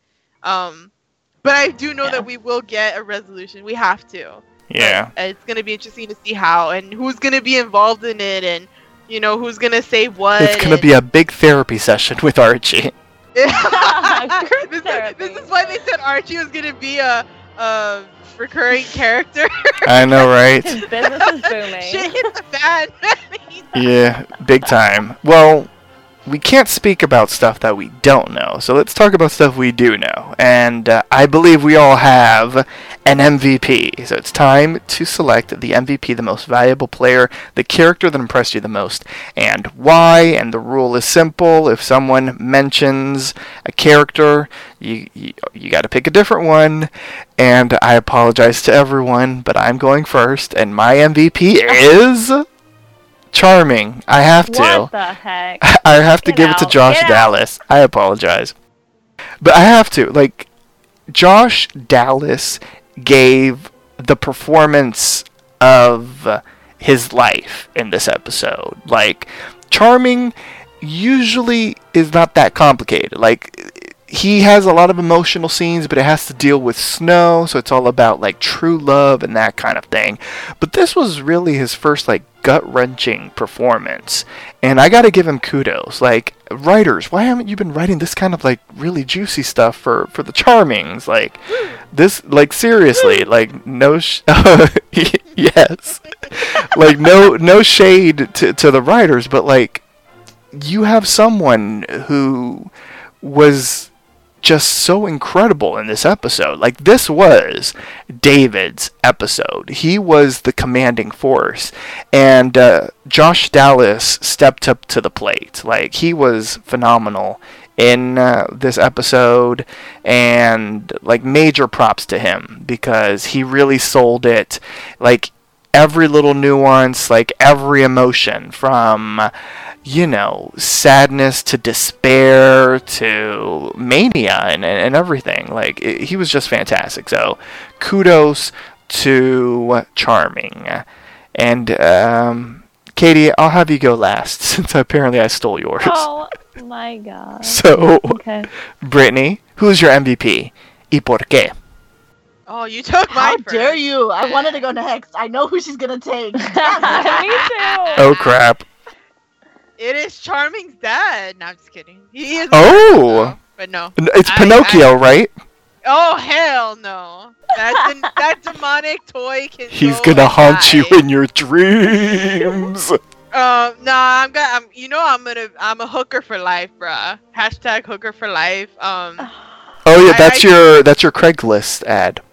Yep, I am. Yeah, I gotta go with Captain Hook, and I feel like this episode showed how far he's come, but at the same time, it kind of destroys his well, not, it doesn't destroy it, but it kind of brings you back down to earth. Like, yeah, he's come this far, but remember how bad he was? Well, we're gonna show you.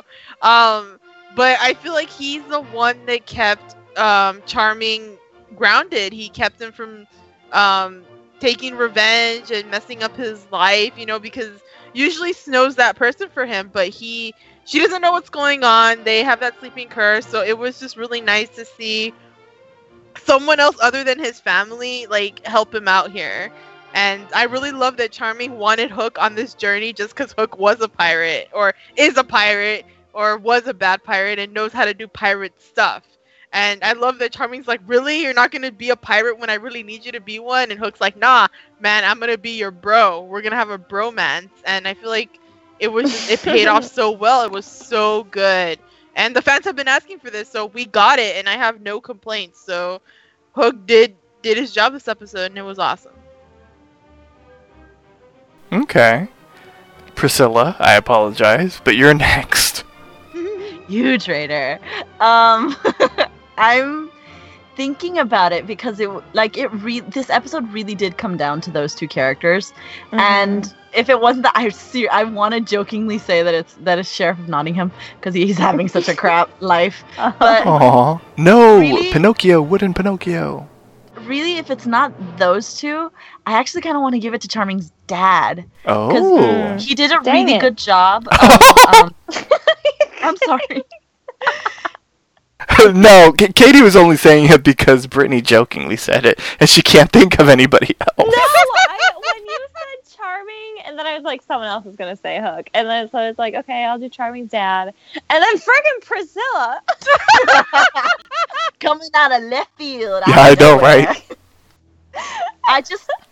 I want to say that he portrays like someone who's trying to change, who's in the midst of it, like with alcoholism and trying to be 6 years of being a drunk because of something that he's ashamed of, and he can both share scenes with somebody who steals scenes most of the time, Robert Carlyle's Rumpelstiltskin, but holds his own.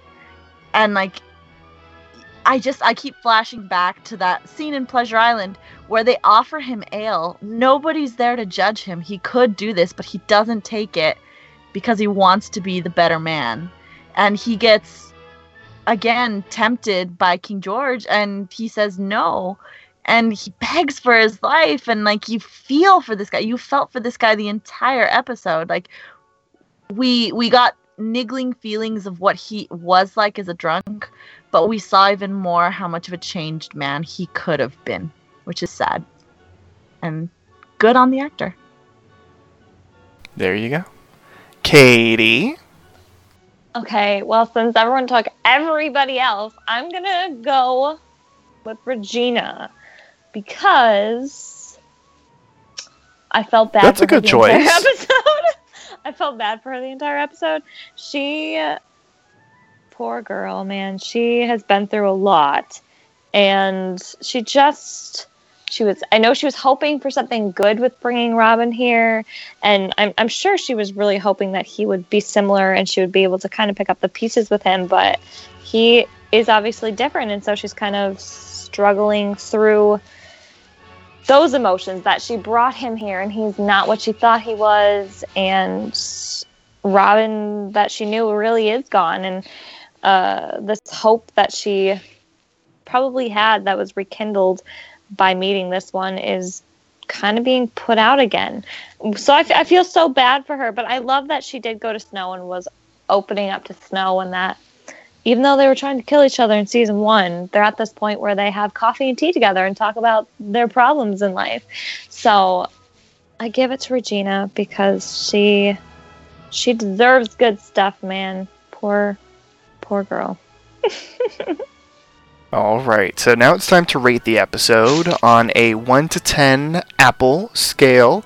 If you deem this episode worthy of more than 10, you may grant it the coveted golden apple. And we'll go in the same order, so I'll go first.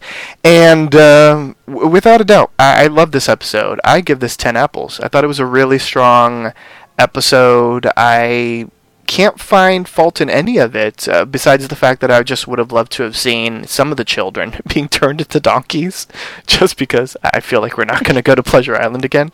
So that would have been kind of awesome. But I thoroughly enjoyed the episode. I thought it was very a very strong episode in regards to the plot, and a very strong character episode, and a very strong episode as far as just everyone's acting, and even like the little moments were just really great. Seeing characters interacting that typically don't interact, or you wouldn't think would have interacted. Like we don't really see Archie and Hook chatting a lot, so that was really nice. Charming's father with Pinocchio was really nice. Even like the small scenes between, as we mentioned, Regina and Snow. I mean, just beautiful small scenes, great larger set pieces. I like King George just because I like the actor. Like, I think he plays douchebag really well in everything, because he's played douches on other shows, Lost, Ugly Betty, etc. So he's always great to see, and I'm glad that they brought him back, because we haven't seen him in a while. And just kudos all around. Everyone, fantastic. Even the Sheriff of Nottingham, why not? So, Brittany, what do you rate this episode? How many apples will you give? Oh, I'm with you. I'm on the Jeffrey hype train. Woo-hoo. 10 out of 10, bruh. The train full of apples that we're gonna deliver to, I don't know, whoever needs it. Granny! Yeah. Yeah, this episode was just good. Like, last week I gave it a 10 out of 10 as well, because it was just a really great premiere and all the feels. And they continued more with the feels, but it's also credit to being kind of semi-filler-ish, with not having any Gideon or any Rumbell stuff, or Emma's fate. It was solely on some secondary characters, which I enjoy. Usually I don't enjoy it, but I did, and it broke me, and I hate myself. So anything that can make me hate myself gets a 10 out of 10 from me. Oh my gosh. Priscilla, I don't know. There's no segue from that. There's no segue. Yes, Priscilla, how do you rate this episode?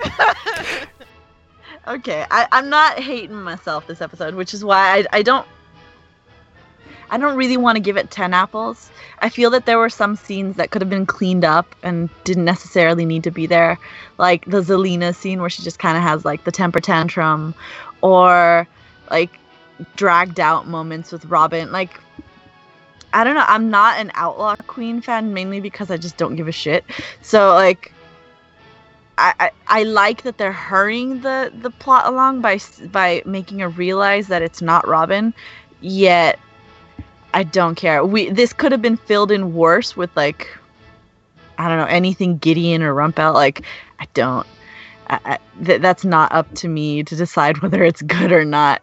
But I don't know. Like, it's not something that's perfectly magical, but I can't put my finger on why it's not 10 out of 10 apples. There's just it's not enough. But it's still there. Like, it's still good. 9 apples. Okay. Not bad. Katie, what about you? I give it a 10 out of 10 apples, too. I know, shocker. Because, I mean, just basically for the reasons everyone else said, it was a really good episode. We got great acting from Josh Dallas. We got to see more of Charming and Hook on a little adventure there. That whole, like, scene with them making the spell was hilarious. We got to see some touching moments between Charming and Hook when Hook talked him out of killing his father, and when Hook asked him for his blessing to marry Emma. And we got some really great backstory with getting to see more of Pinocchio's backstory, which I did not expect at all coming into this. And then, I mean, it wasn't Pinocchio specifically, but it involved a part of the original Pinocchio's backstory, which is cool. That was a surprise, a refreshing surprise. Yeah, I was not expecting them to do any more of his backstory at all, so that was kind of cool. And then just the Snow and Regina scenes, and the Snow and Robin, or not the Snow and Robin, the Regina and Robin scenes. So it was a really good episode overall. And of course, the plot twist at the end adds a lot of drama, but it'll be interesting to see where it goes. So, prop to them. Hashtag drama. Well, you just gave me the perfect segue, Katie. Speaking of where things are going to go, Katie, can you look inside your crystal ball like Rumple did? And can you share with us some juicy... Nobody? Spoilers. Really? Woo! I have to make all the sound effects myself. Some juicy, woo, spoilery tidbits. Yes, I can. It's time to get a little spoilery. Let's dive into some spoilers for upcoming episodes of Once Upon a Time. This is an official spoiler alert. Spoiler alert. As always, you can check out our official Facebook like page by visiting facebook.com/Storybook Weekly Mirror, and you can visit my site at storybookmirror.tumblr.com. We always have all of the latest spoilers up there, so if you want to keep on top of that, definitely go to those two locations. So we have some casting news, which is pretty exciting. We kind of talked about, I think it was in the spoiler episode before the season premiered, we talked about the two guest characters that will be showing up in the finale of this season, and then if the show gets picked up for a 7th season, they will play pivotal characters or series regulars in season 7. And so they did finally cast them, as we found out this week. And we're here to announce an exclusive, listeners. Katie is playing the girl. Surprise! Just kidding. I am not. I wish I was. I mean, if they want to recast, I'm up for it. I know, right? Exactly. But for the adult character, who is an adult man, they have cast Andrew J. West, who played in Walking Dead, was it? Yes. Yes. He was a villain.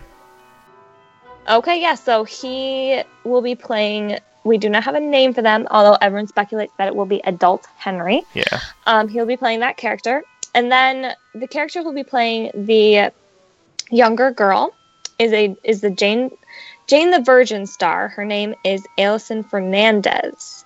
So she was the most interesting casting to me, because the casting for the other guy confirmed to me that it's probably Adult Henry, because he looks a lot like Henry. Yeah. This girl, we all kind of speculated that it could either be a Captain Swan child, which I wasn't leaning towards exactly, but that was one of the big theories, or it was Robin, Zelina's child. But this girl is Latina. Yes, Hispanic, for lack of better words. Exactly. I was trying to. Hispanic, she don't look like the one. No, she's not. I don't know who she is. I don't know if she's just an original character they're bringing in, or I don't know. My theory is that it's Henry's child. Yeah, exactly. That's probably the best bet, I would guess. So, shrug.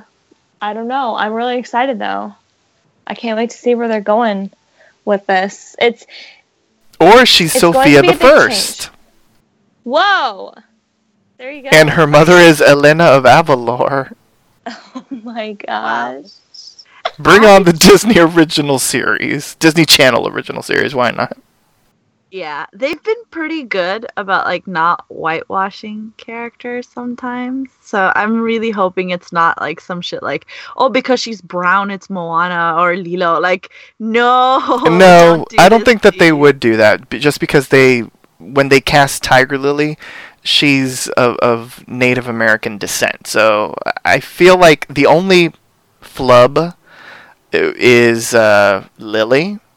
Yeah, that was the major one that sticks out. Yeah, so I feel like, especially after that and the backlash they got, that if they were to cast Moana or Lilo, they do that right. They wouldn't mess it up big time. Yeah. I'm really curious. It's going to be a huge change if it does get renewed and they do this idea of a reboot and it is Adult Henry. It's going to be a huge change, but I'm excited to see where it goes. Do we really think it's going to be a huge change? Probably unless not. it takes place like out of Storybrooke, and it's like the entire season he's like searching for Storybrooke, or maybe like if it's his daughter, if his daughter's like, I know that Storybrooke is real, like you need to believe Daddy, or something like that, and it's the entire season, like that would drastically change the series. But if it's just adult Henry, and let's say we start off the series with him finding Storybrooke again, and then I guess it's flashbacks to, I don't know, whatever ended up happening, I don't think narratively it's going to be that different. Like, probably not. We will be missing some characters, which I'm sure they'll explain away as to why they are no longer there, but I don't think the actual core of the story is going to change. I mean, because it's always going to be about Emma. The difference this time around is, I'm going to guess, is that it's going to be Henry in the Emma role, in that he's going to be searching for Storybrooke, and he'll find Storybrooke, and maybe he has to convince them on as to who they are or something like that. I don't know, but I still feel like Emma will be there and she'll be the lead. It's just Henry will have a bit more of a beefed up role, especially now that he's going to be an adult. That's where I disagree, just because like this is Emma's journey, not anyone else's. Like this, that's why like if it's a reboot, like I'm struggling to see like why.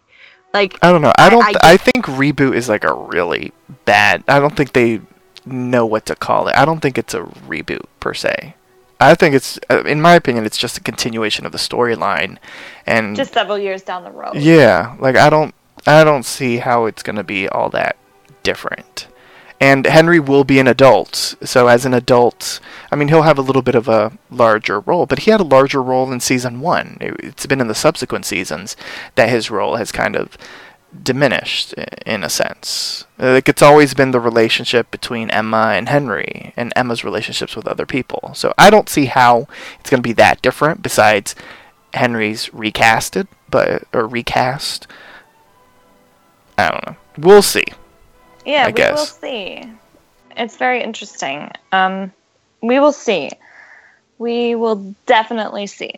Okay, so an article, like a postmortem, came out after the episode by EW, and they were interviewing Colin and Josh, I believe, and they were kind of talking about the big twist that came out. Mm-hmm. And here is what Colin had to say about it.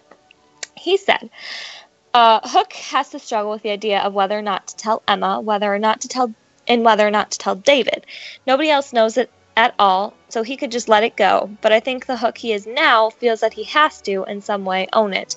But he's also scared to do that. I mean, he's lived hundreds of years as a pirate and somebody who keeps their cards very close to their chest. So he has to figure out how he's going to do that. Whether or not he wants to tell is a big, big issue in a couple of the episodes.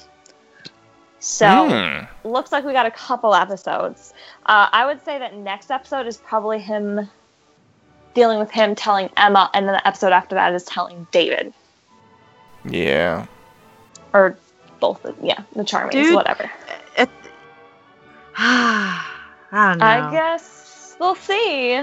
Who knows what's going to happen. There was also an interview done with Lana, and she was kind of talking about the Evil Queen coming back. So the Evil Queen's a snake right now, and she is for sure coming back. Mm-hmm. And I'm not sure if it is on or just before episode 14, but Lana said in episode 14 it is a big episode for the Evil Queen and Regina, complete with a big standoff. So we got that to look forward to. Maybe that's when Regina absorbs the Evil Queen. Yeah, I was just gonna say, like, absorbs or defeats. I think absorbs is probably more likely, but yeah, we'll see. Before we get into the musical episode, I'm gonna talk about something that came out this week that caused a lot of talk. Controversy. Yes, controversy. If you have any questions about it, feel free to send your asks to Katie. She'll answer all of them, and if she doesn't, someone else will. Yep. So It's Brittany. She's taking over for a week. She is. She's going to answer all of our asks. Yes. Okay, so a couple news sites came out with this information. I'm going off of TV Line specifically. There's been all this big brouhaha about a season 7 and like if season 7 happens, what's going to happen, because mostly all of their contracts are up this season. So who's going to sign on, who's not going to sign on. And so they confirmed that at least 4 of the main people, the main stars, are in negotiations right now. That doesn't mean necessarily yes or no, but they are in negotiations to sign on for another season. And those 4 people are Lana Parrilla, Jennifer Morrison, Robert Carlyle, and Colin O'Donoghue. They do not include Josh Dallas, Jennifer Goodwin, Emily DeRavin, or Jared Gilmore in there. So that doesn't necessarily mean they won't be in the season or that they aren't negotiating, but they're not talking about them right now. So I honestly don't know what's going to happen. I feel like, and these have been my predictions, I feel like season 7 is going to be comprised of Emma and Hook, Regina, an older Henry, and whoever the girl is, and then maybe guest appearances by Jared Gilmore for flashbacks. Yeah, recurring. Mm-hmm. I still feel like Robert Carlyle is going to be in there. Whether or not Belle is there is up in the air. I feel like I want them to keep Belle because I love Belle. I do love Belle. I want them to keep her, but who knows if they will. I do think the Charmings are going, sadly, but I'm hoping even if they do go that they'll still make like guest appearances. That might be a pipe dream, but who knows? Yeah, I would think yeah. that they would be up for recurring. I Like, would hope because I don't that see they give them them a- like not wanting to do the show anymore. Yeah. I just kind of want them to have a happy ending. If they get written off, I want Snow and Charming to have what they dreamed they would have. Like, come on. They deserve What if it. They're the they- couple that have been through everything. What if they move to the Enchanted Forest? Yes, that's what I said, Katie. Thanks for stealing it. Is that what you said? Yes, I said that maybe after they learn about Jasmine and Aladdin saving Agrabah, because we're going to see that at some point in this half of the season, like maybe that finally inspires them to do what they've always kind of discussed doing, like, you know, going back to the Enchanted Forest and rebuilding, for lack of a better word, like rebuilding the kingdom and that kind of thing. And that would be an easy way to explain away some people leaving, and maybe in this potential season 7 we can check in on them from time to time. You know, she'll pop up in a mirror or something and say, you know, Emma, we need your help, you know, ogres are invading or something, and you know, it leads to a couple of episodes where they're in the Enchanted Forest, and you know, we see what the Charmings have been up to. Or maybe at the end of the series, my hope has always been that somehow Storybrooke transports into the Enchanted Forest, so that we're back in the Enchanted Forest with all the characters, you know, back home, and Emma sort of like rightfully taking her place as a princess. That would be very interesting. I think that would be a good ending. So I'm crossing my fingers that if they do go, it's something like that, where they're happy and they still, you know, might pop up for an episode or two. Yeah, Henry would obviously be recurring for flashbacks since his character would have been aged up. If they keep Rumple, Robert, Mr. Gold, I don't understand how they would get Belle out of the picture. Yeah, exactly. That's the only problem. So that means either Belle's dying or she has to stick around in some sort of recurring capacity. unless like maybe Rumpel, as part of maybe the final redemption arc for Rumpel, he's like, go with the Charmings into the Enchanted Forest and take our de-aged Gideon baby and raise him, to be a hero or something like that. Like maybe he finally does something selfless like that. Abandon his child again? Well, not abandon, but like doing what the others have done, giving him his best chance, by having his mother raise him. Yeah. So this would be this. I guess if you want to be cynical, Brittany, you could see it as he's abandoning him, but it would be him doing what the others have done in the past, like him, like voluntarily. Instead of choosing power over love, like him like voluntarily like giving his child a good chance at being a hero versus a villain, because I feel like we all think the child is going to get de-aged at some point anyway. Well, I was just thinking that his redemption would be to actually be a good father, not that he has to stay away from his own father. There's that too. But if they end up getting rid of Belle, it just... Like, I get it for like Belle to go somewhere. I would prefer that anyway, for her to raise a kid. I feel like she deserves that anyway. Because I can't see how they would get rid of Belle anyway, besides death. And I always felt like Rumpel was going to die, so if he renews his contract, then that means he's not going to die. I'm not saying Belle deserves to die, because she does not. She does not, but if she dies in the crossfires of what's going to happen with Gideon and Rumpel and the Black Fairy, that's like the ultimate, like, sacrifice, and maybe that might be maybe Rumpel's kids dying is not his redemption or his wake-up call, but it's Belle. Oh my gosh. Just saying. No. Katie, why did you kill Katie? You're killing Belle. You have made my dream like oh my god, I am looking forward to that if it fucking happens. Yes. Oh my, get out. I mean, I would prefer Rumpel to die, but apparently he can't stay dead, so there you go. Y'all are gonna make Katie cry. Yeah, I know, you are. Sorry, Katie. See, but it was the thought. These are the cleansing tears of sadness. Like, yes, like the show has to make you feel something, and that would make you feel. Yeah. Yes. I wouldn't feel anything for Rumpel, but I feel bad for Belle and Gideon.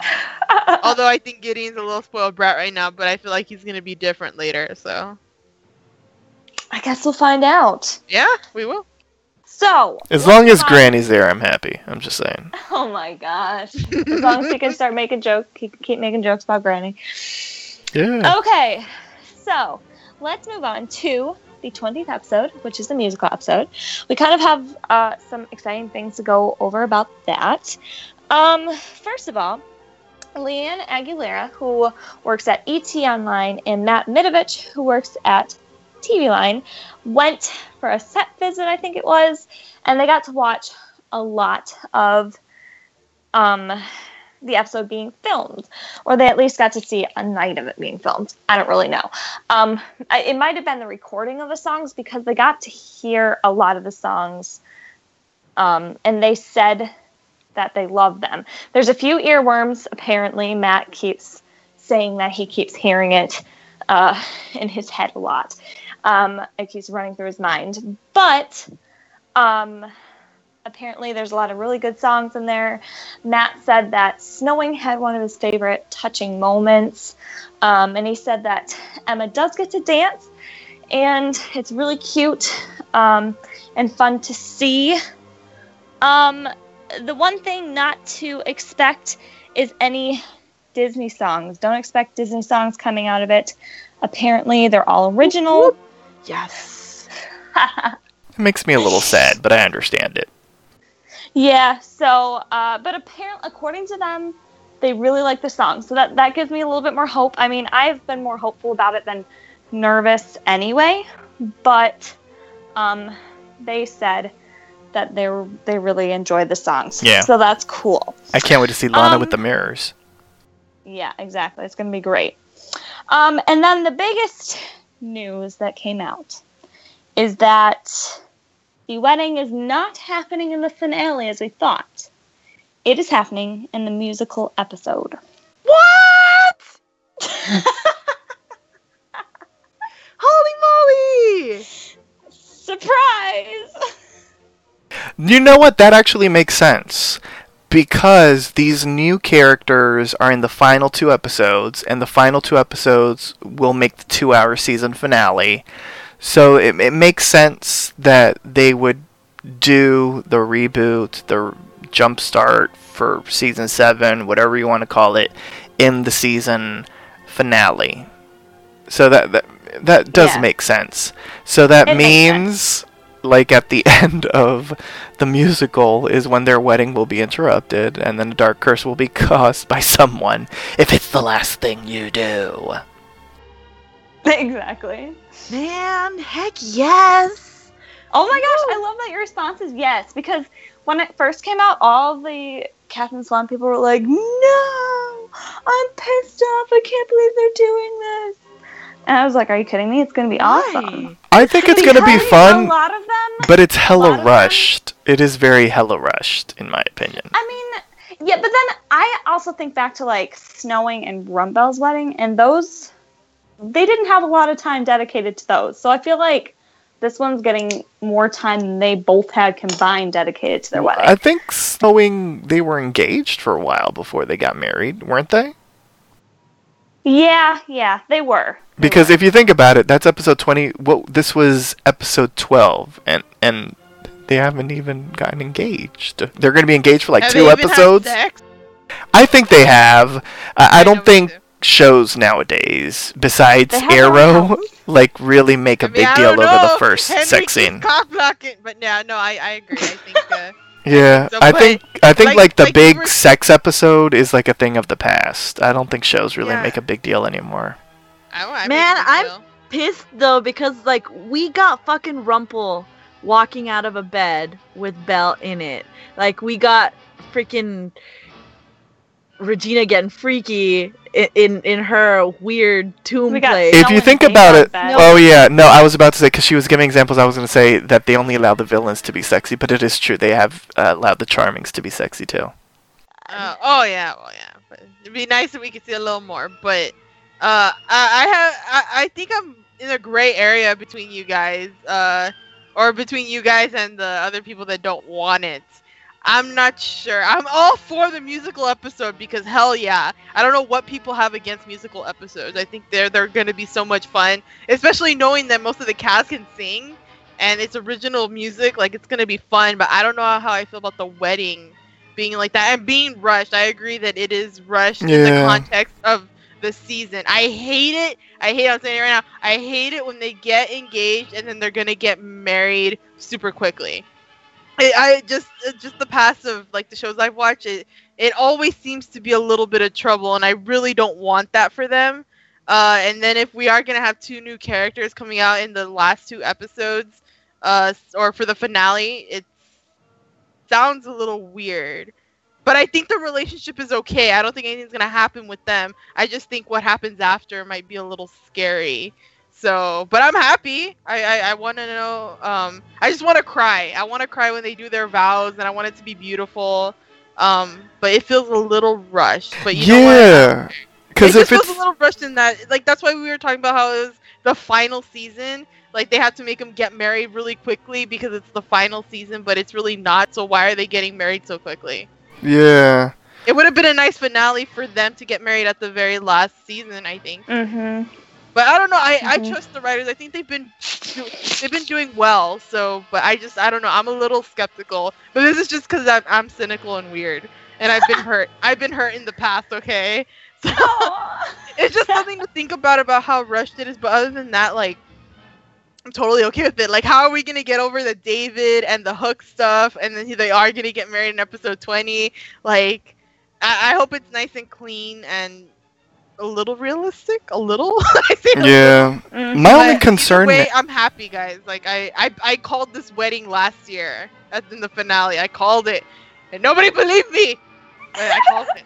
My only concern with the wedding being in the musical is that so much of the episode is going to be the musical, and we're going to get a lot of flashbacks featuring musical moments and that kind of thing, that I'm scared they're going to rush the actual wedding section of the episode. Are we getting flashbacks in that episode? Yeah, Katie in our special spoiler edition went over the actual scenes that are in the episode, and it seems as if a lot of the musical elements will be in flashbacks.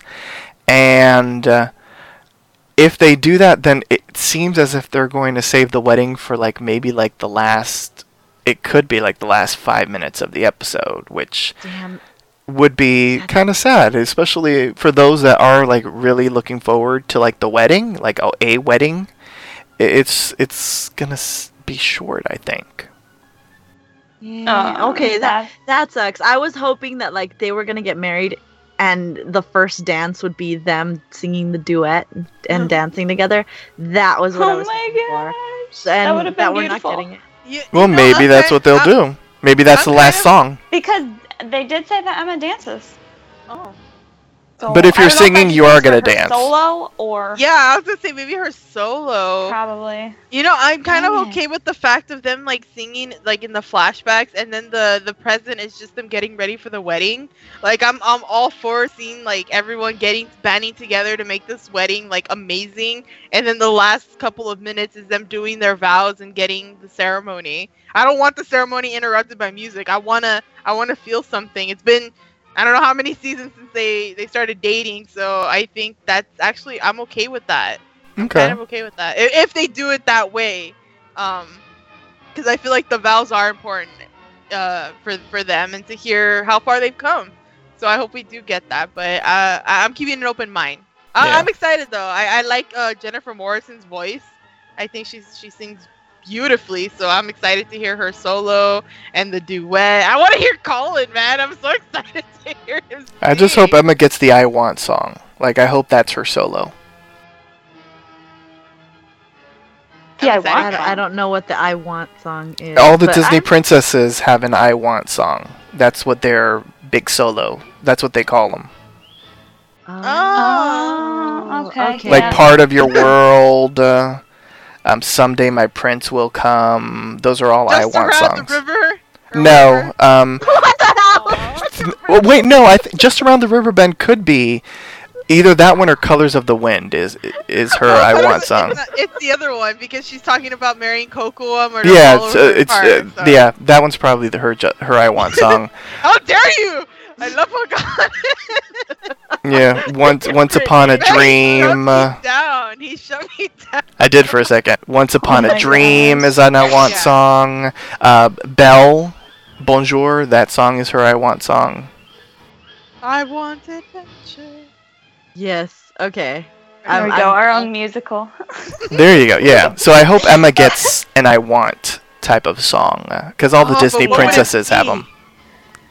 I don't know.